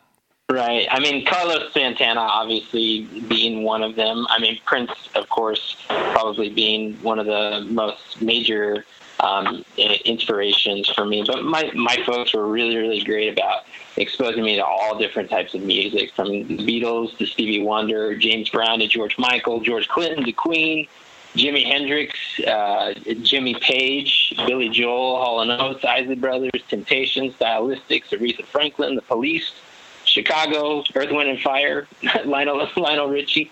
I mean, it was a pretty nice, broad musical spectrum. But probably one of my most early on inspirations was B.B. King. I was a super duper crazy B.B. King, well, still am, fan, and there was just something about the way that he could play like 1 or 2 or 3 notes, and it was just like incredible. It was just like magic in the air. And it was, again, kind of going back to, I think we talked about it a little earlier, just having intention behind what you're playing. You know, it was a master at just speaking through the instrument. You know, it was just, you know, it wasn't the guitar you were listening to, it was B.B. King. And, the guitar was just the conduit for his musical expression. So those are some of the inspirations. Normally, somebody will see something and or hear something and be like and just make a decision. I'm going to play guitar, or I'm going to do this. Like when I wanted to tinker around with acoustic guitar, that was spawned by hearing Dave Matthews and Tim Reynolds do their duet thing. And I don't know if either one of you are familiar with Dave Matthews and Tim Reynolds when they do their thing. Yeah. It's kind of it's just kind of ridiculous. It's like I need to play acoustic guitar. It's right. Like you hear something, it's like I have to. It's possible. For me, that was probably Prince, because that was always playing in the house. But it's definitely a combination of Prince and B.B. King. When I started playing guitar, I think my folks got me into like Suzuki lessons. My mom played a lot of Andrea Segovia, and so they got me into like classical guitar lessons. And I think at the time, I think I was like 5. And at the time, I didn't have a super great appreciation for that, because there's a lot of discipline involved. And the music I was listening to was kind of like stuff that we're playing right now, like just crazy wailing, like electric guitar solos.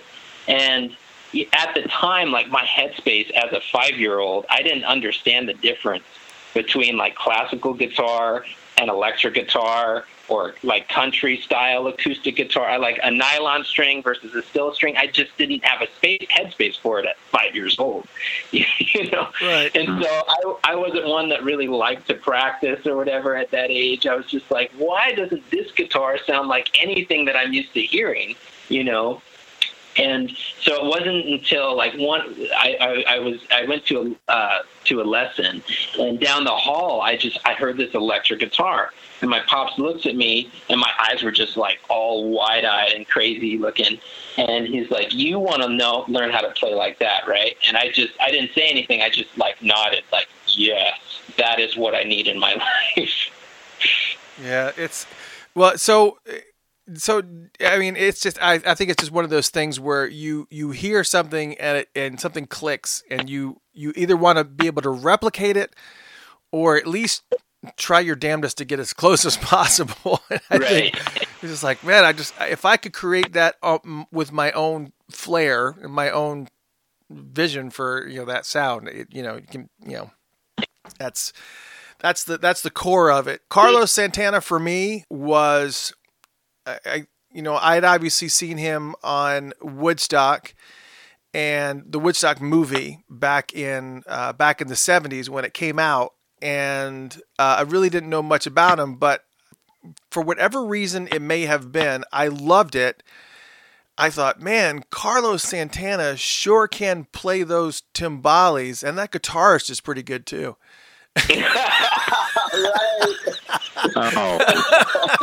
That was back in the 70s. I'm a kid, Right. And it wasn't until like the later 70s, yes. Like, oh, Carlos is the guy playing guitar. Because there was just so much focus on that rhythm, and it was a total different. It was a beast. It was just a beast. Right. I don't think when Oyo Como Va came on, it was just at that point. I was like, oh, this is in Black Magic Woman, and you just started hearing more and more presence of him on the radio, because during Woodstock, nobody really knew who he was, and then he came out, and it was just incredible. I mean, the whole story of how he even came on stage was hilarious. He had just because I guess Woodstock had just got done doing their 50th anniversary. Carlos Santana was on Sirius XM, and he was saying that Jerry Garcia came up to him and gave him some acid and said, yeah, you should take this. You don't have to go on for like another 12 hours. You're good. You're fine. And he was like, yeah, sure. And then he dropped acid, and then not even 2 hours into it, they came up to him and said, you have to go on now. If you don't go on, you're not going to be able to play at all. And so he had to go on stage totally out of his mind. And so like there's a reason why that particular, and he said like the whole time the neck of the guitar was like moving around like a snake, and he was just saying to himself, just play the right notes and stay in tune, oh God, please.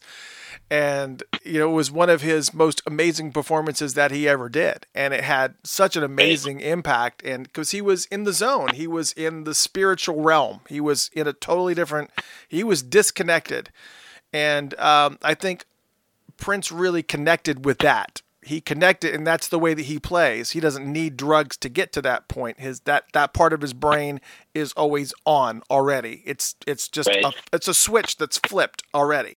And I think it would behoove us not to kind of bring Jimi Hendrix into the conversation here since for Spanish Castle Magic, because we talked about some of the spiritual otherworldliness of Carlos Santana. But if we want to really talk about the person who excelled in that 24/7, you cannot kick Jimi Hendrix to the curb at all in this conversation. I mean, at all.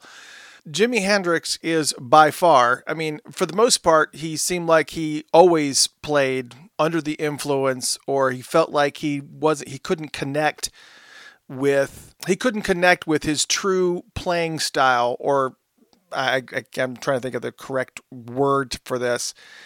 I feel like he wasn't comfortable being on stage unless he was high all the time. And which is unusual, but maybe he just kind of felt like he needed to unlock that part of the brain. And we had kind of talked about, Prince always had that part of his brain always on.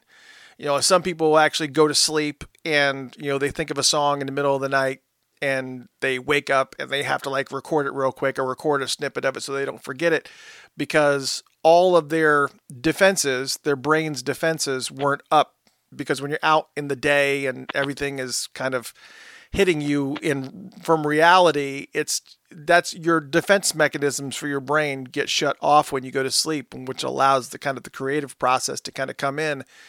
And a lot of times the only way that you can kind of keep that part of your brain on, that creative part, that left side brain on, is either drug induced or you just naturally have it on. People who naturally have it on would be Mozart and Prince, and just people that are just in that zone all the time. They don't need anything to get there. And Michael, what is your take on Jimi Hendrix? I mean, you said that you listened to a lot of different music. I mean, certainly you had to have, Hendrix had to have some type of influence on you. Yeah, it's kind of Jimi Hendrix is like, synonymous with good guitar, so it's kind of like a prerequisite. But I didn't really get into Jimi until I was a little bit older, like 16, and well, I mean, get into it as in like really get into it. Like, of course, I had heard of Jimi Hendrix and I had listened to Jimi Hendrix. But like really diving into songs like Little Wing or The Wind Cries Mary, Hey Joe and all that, it didn't happen until I was a little older. And the thing that, what inspired me about Jimi was kind of to your point about like that left side brain sort of being active in your playing, and how to tap into that. I guess like I wasn't thinking, drug induced state or anything necessarily, but he inspired me to kind of not really try and think about what I was doing technically and just make it about whatever comes out is what comes out. It's like a feel thing. So that's kind of what I think of when I think Jimi Hendrix. It's strictly feeling. It's cool to kind of dive into like what he's doing technically, and then you go, oh my gosh, so this creative genius sort of thing. But I think in order to get to that point, you have to shut off the technical side of it, and it's cool to analyze it after the fact. So it's like, oh wow, so he's doing this inversion of this chord instead of playing it the traditional way or something like that. But I think in order to get there, you have to shut off any idea of what makes sense. Yeah, I would have to agree. I mean, even when I was singing professionally and was doing commercials and doing things like that, whenever I was playing with a band, we would be performing, and I always felt like my best performances were the ones where I wasn't thinking about the lyrics. I wasn't thinking about, I was in the zone. I was feeling the music. I was kind of just, I was lyrically kind of weaving throughout the melody, and I wasn't thinking about what lyric is next. What's the next line? What's the next chorus? It's just, but the only way that you can get there is to really, really be comfortable with what you're doing, and to kind of, as you said, kind of have your guard down and not think about what is technically going on.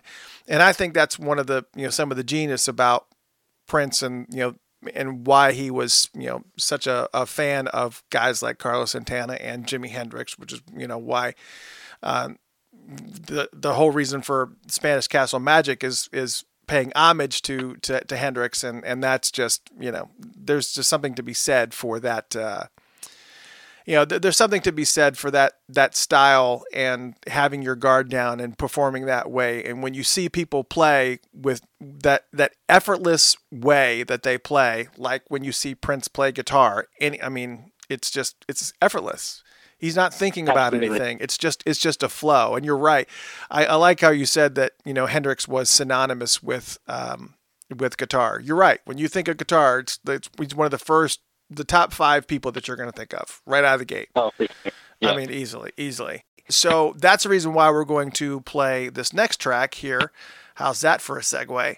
Spanish Castle Magic, which is Prince playing that song in, July 18th, 2009 at the infamous Montreux Jazz Festival. This is the 11 p.m. show. It's a short one, but it's phenomenal nonetheless. It's Spanish Castle Magic, Prince at the Montreux Jazz Festival from 2009. Here it is. Enjoy it right here on Funked Up. 1, 2, 3, oh! It's very far away. Takes about half a day to get there. If you travel by my dragonfly. Oh, it's not in Montreux, but all the same, just groovy. Y'all with me? Let's go. Hang on, my darling. If you wanna go, it's just a little bit of Spanish Castle Magic. Spanish Castle Magic. The clouds are really low. They overflow with cotton candy. Battleground, red and brown. It's all in your mind, sugar. Don't waste your time on a bad thing. Just let it float around.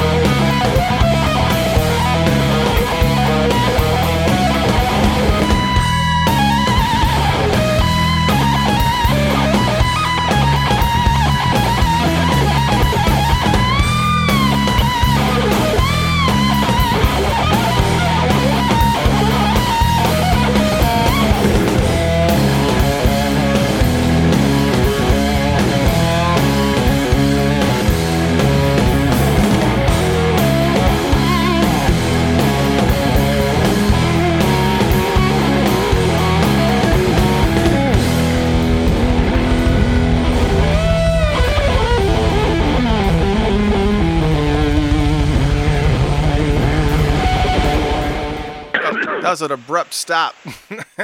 Spanish Castle Magic, little Jimi Hendrix from the Woodstock era. And we are going to go into a Santana medley, just so you know. Just so all that makes sense. We are going to go into a Santana medley, so I'm glad that we tapped on Santana. But Spanish Castle Magic is not Santana, just so we're clear. It's Jimi Hendrix. Even if we said otherwise, we'll blame it on the wine. Which leaves us like a handful of songs on here. I want to tap on Bambi for a minute. Doc, when's the first time that you heard Bambi? Man, I was a little kid, and I knew it wasn't about a damn deer, but it was just interesting. Can't you understand? It's back with the man, other stuff, and of course the solo. But of course, I reintroduced it into my teenage years, and of course, just like with certain other Prince songs, it takes on a totally different meaning. But of course, that guitar solo would be badass, and of course, the earlier tour they did with Rick James doing that song, and Why You Want to Treat Me So Bad, where he'd add bitch to the mix, and that guitar solo and Why You Want to Treat Me So Bad, those live performances along with Bambi, just looking at his fingers and what he would be doing with it was just absolutely ridiculous, especially him being, I think, around 21, 22 at the time, and just the absolute damage that he would do on Bambi and Why You Want to Treat Me So Bad was just utterly amazing.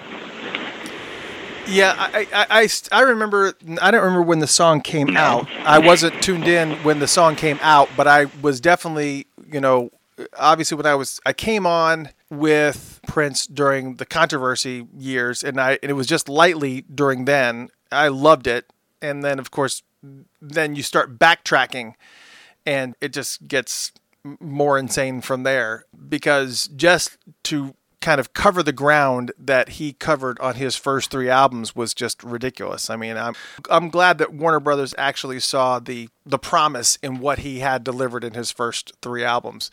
And Bambi is one of these tracks at this point, because this version I'm going to play is from the Tokyo Dome 1990.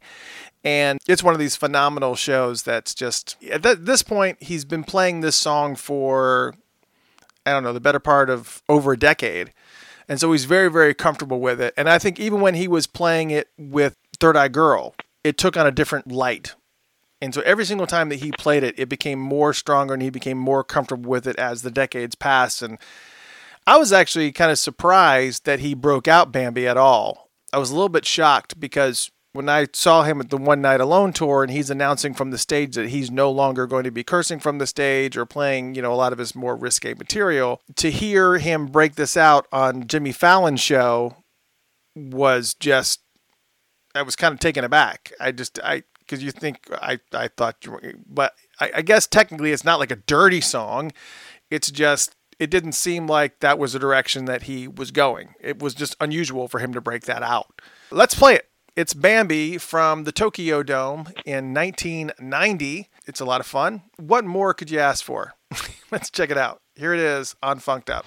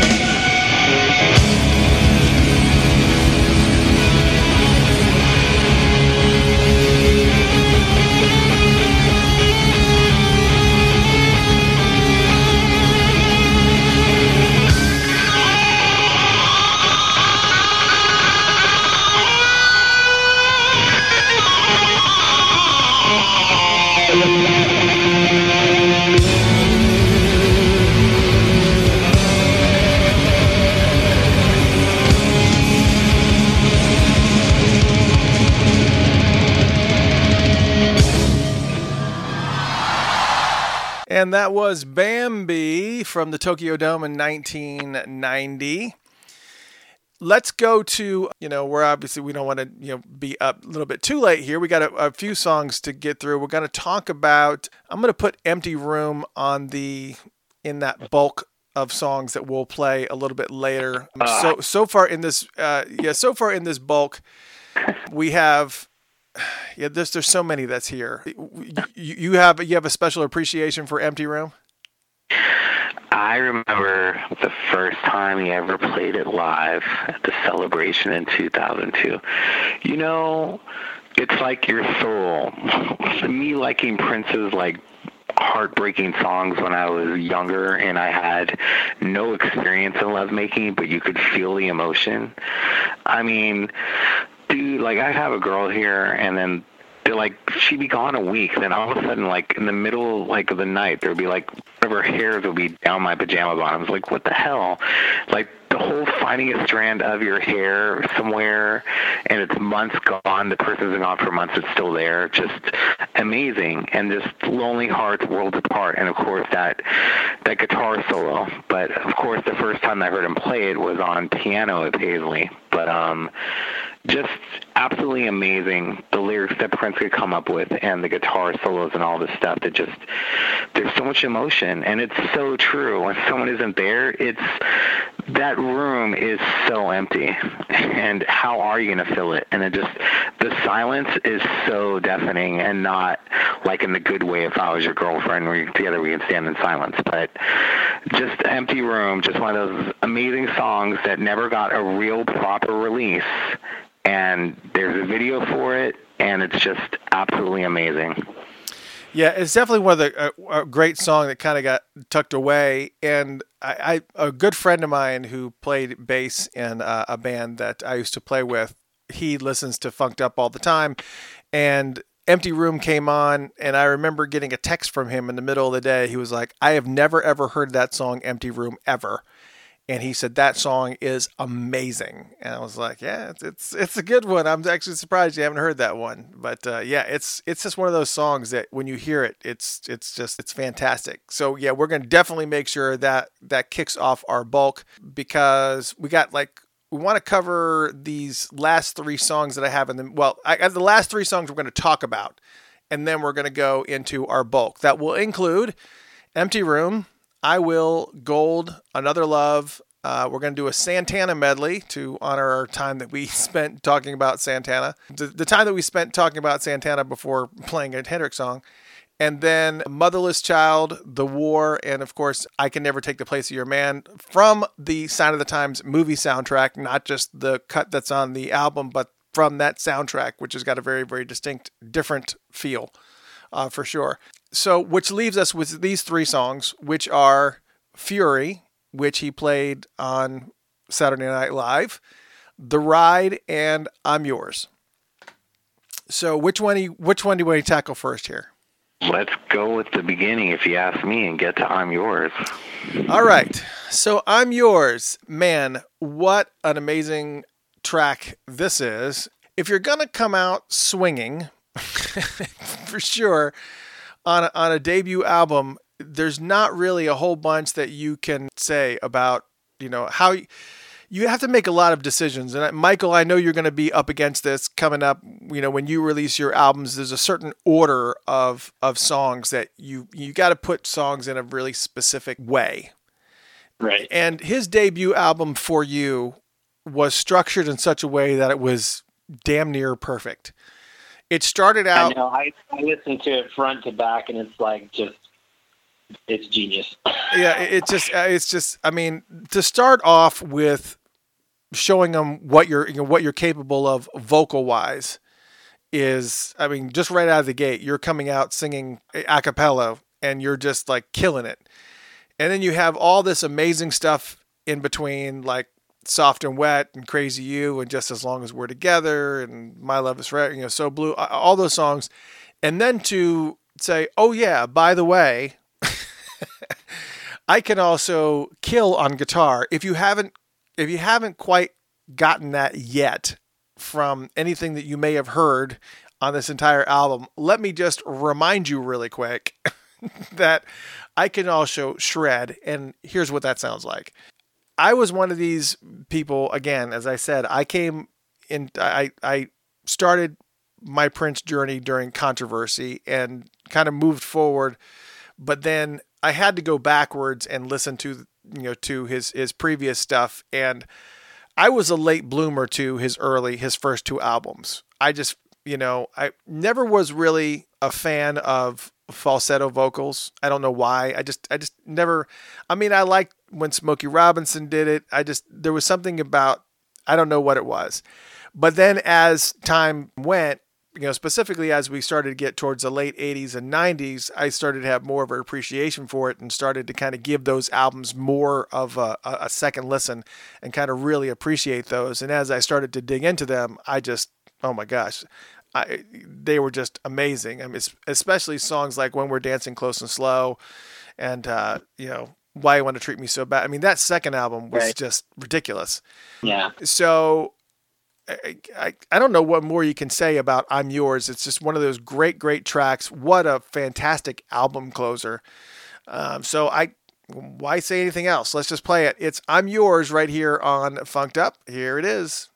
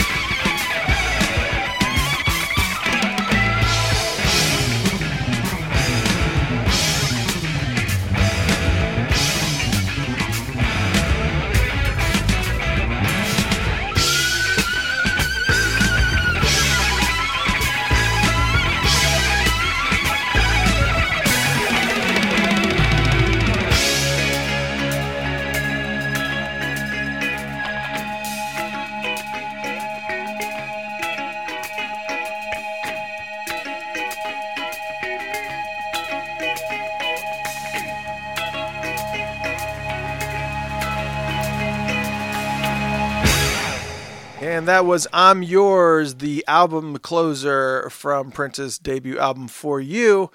Obviously a fantastic one. Kind of going through the Facebook post and seeing some of the stuff that people have been putting up as far as songs that they feel have amazing guitar. And I'm pulling all the ones that we have not played tonight, including we've got so many of them here. We're going to be playing. Essentially, what's going to be happening is that at the 11 o'clock hour, we are just going to be playing all the songs that we did not talk about and that you guys named. And some of those that are in that mix are Empty Room, Red House, Crimson and Clover, I Will, Wall of Berlin, Gold, Another Love. We've got a Santana medley from 1994 that Prince played.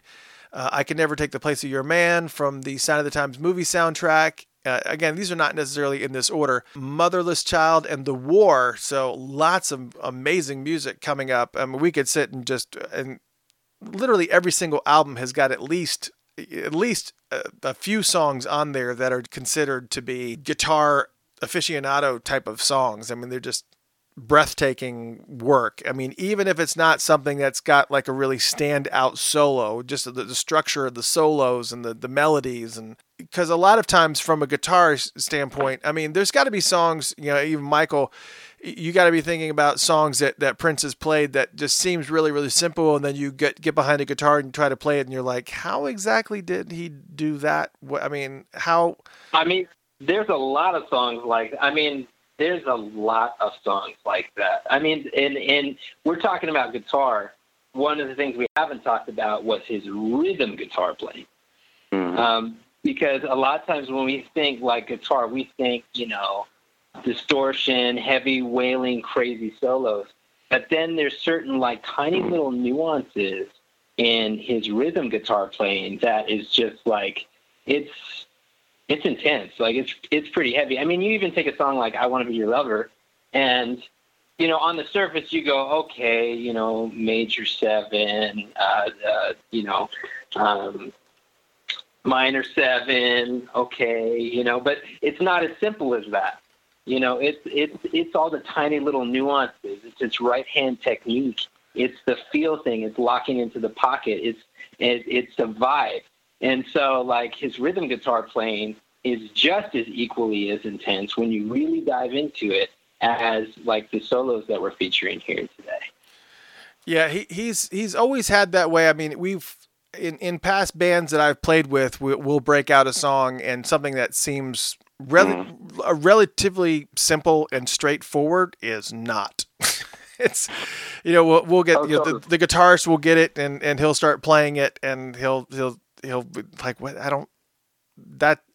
It doesn't, when you listen to it on the radio, it sounds simple, but then you realize that it's some kind of strange off timing, or it's just the way that it's kind of structured is just insanely unusual. Absolutely. Yeah. I mean, because I was able to see I'm Yours, which you just played, at 2009 at the Conga Room with the New Power Trio of Michael B., Sonny T., and Prince, and it was just amazing then.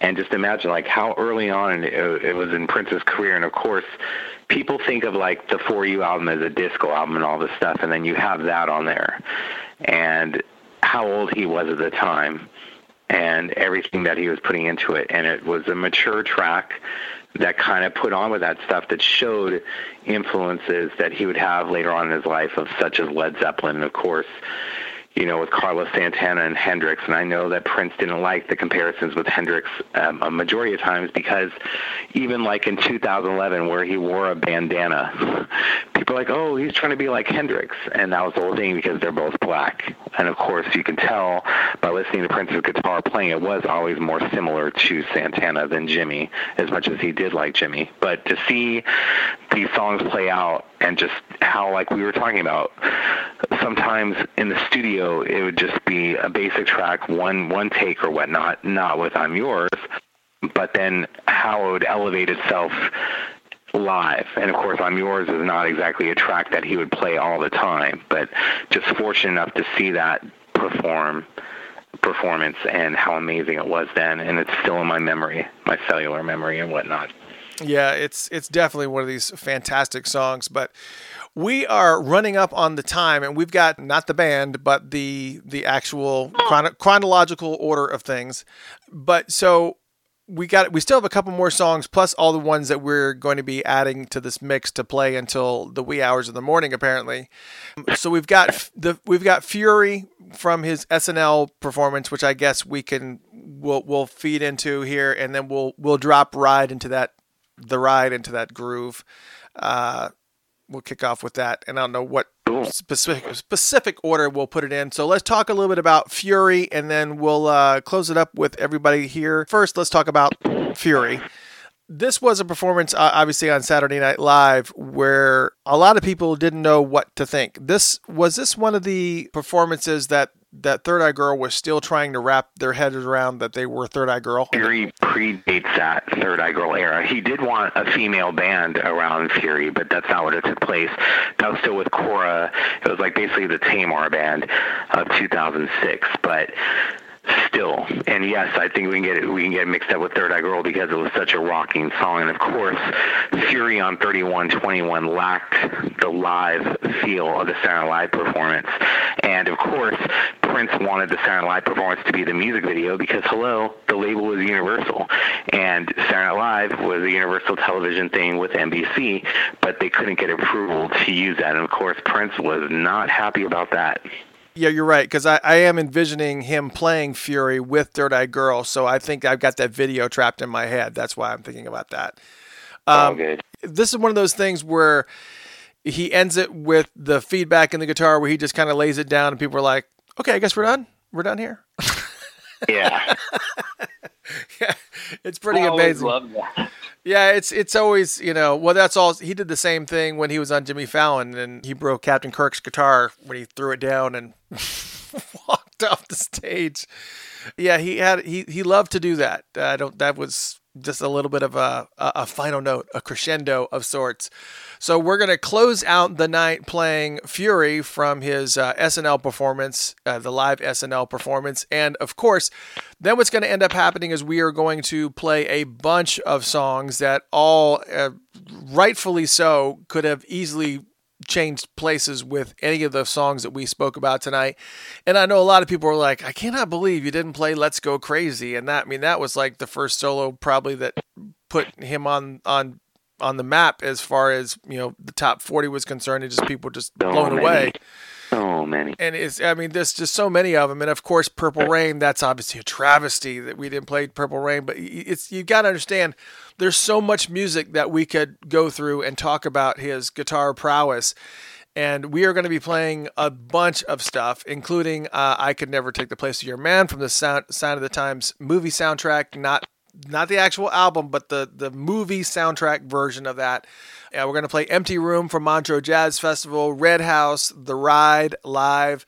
We're going to play Crimson and Clover that he played on Jay Leno. We're going to play I Will, Wall of Berlin, Gold, Another Love, a Santana medley from 1994, Motherless Child, and The War. This is what we're going to do to close it all out. So there's a lot of music coming up. I think it's at least a couple hours, I would think. If it's not a couple hours, it's near close to it. It's about an hour and a half worth more of music. So I hope you're not going anywhere because it's a lot of music. It's going to be a lot of fun. And meanwhile, I want to thank my special guest for being on the show tonight before we play Fury to close this out.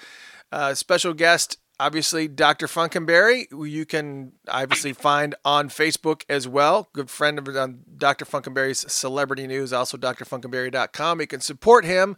Make sure that you click and buy him a root beer because he definitely needs it.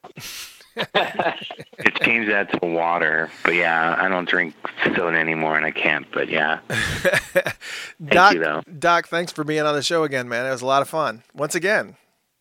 I enjoy being here. We're going to make it a regular thing because it's fun for the listeners and fun for us. Yeah, absolutely. It's great to kind of have all that background information. You're like a walking encyclopedia. It's always fun. It's just a lot of fun having that second opinion on there, not just me rambling by myself all the time. And also, we also have another special guest on with us that gave us a amazing song to debut. It was a Ghost in the Midnight. Is that what it is? Ghost in the Midnight. I got it right. Ghost in the Midnight. And we played it opening the show, and it's just a great tune. We had people asking when your album's coming out. You're telling us it's going to be coming out in 2020. It's Michael Gabriel. Thank you so much for staying on this whole entire ride. You were only coming on the top. It was funny because you were only coming on at the top of the show just to kind of talk a little bit about the single and some of your. He's right now currently on the road with Sheila E. So if you're going to go see Sheila E. live, you will see him playing guitar. Make sure you hug his neck if you get an opportunity and tell him that you enjoyed having him on the show, and let him know that you heard it. And obviously, make sure that you look for Ghost in the Midnight on any of the streaming services, and if you have the opportunity to actually purchase it, do so, because it's better than making 0.00001 cent when you listen to it on a streaming service. Right. I had a blast, guys. Thank you, Chris and Doc, for having me, and thank you, Funkatopia listeners, for sure. I've had a great time with you guys. Yeah, it was so much fun. It's just been a great, great show. And let's close it out. It's Fury right here on Funked Up, and you got done listening to Funkatopia Live. And thanks for tuning in. And you got plenty more music. Just because we're not talking doesn't mean the music's stopping. We've got so much music coming up. Do not go anywhere. Lots of music coming up. But here it is, Fury from this SNL performance, right here on the Funkatopia Live radio show. Good night, everyone. Have a safe trip to your bedroom or putting on your headphones. The night may not be over for you on the West Coast. Have fun. Here it is, Fury, right here on Funked Up.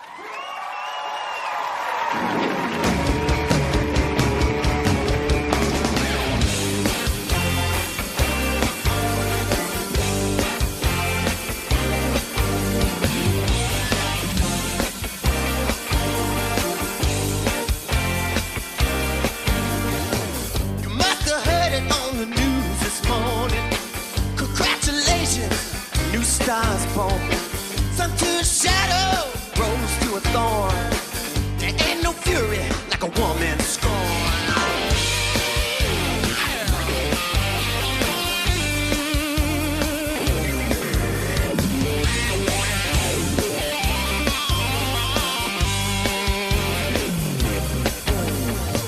You must have dug it when you did your thing.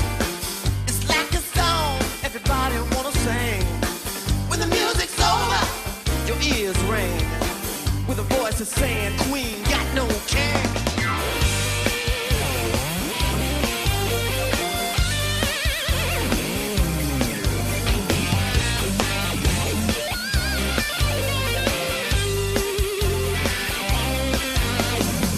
You got a message saying you tried to reach it for the phone.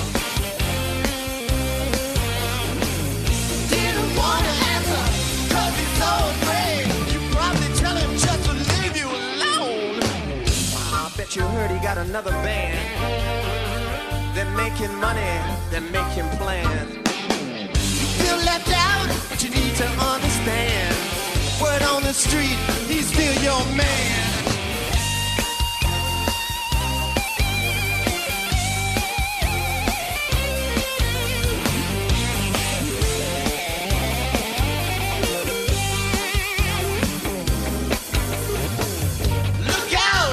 Your rainy day, so you think you got a good reason to say all that's in your heart, come what may, even though his might get broken.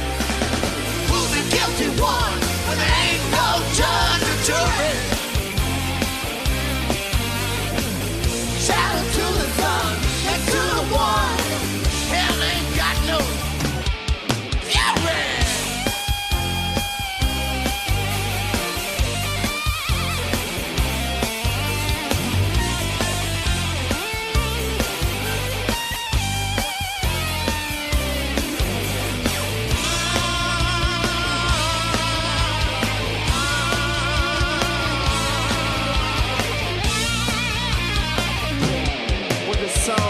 Have a happy ending. Oh, with his heart, you need a mending. Oh, what's her name? Only she knows. Only the woman knows. Only she knows. Two sides to every One man's gloom is another man's glory. So to a shadow, rose to a thorn. Ain't no fury like a woman scorn. Ain't no fury like a woman scorn. No fury like a woman scorn.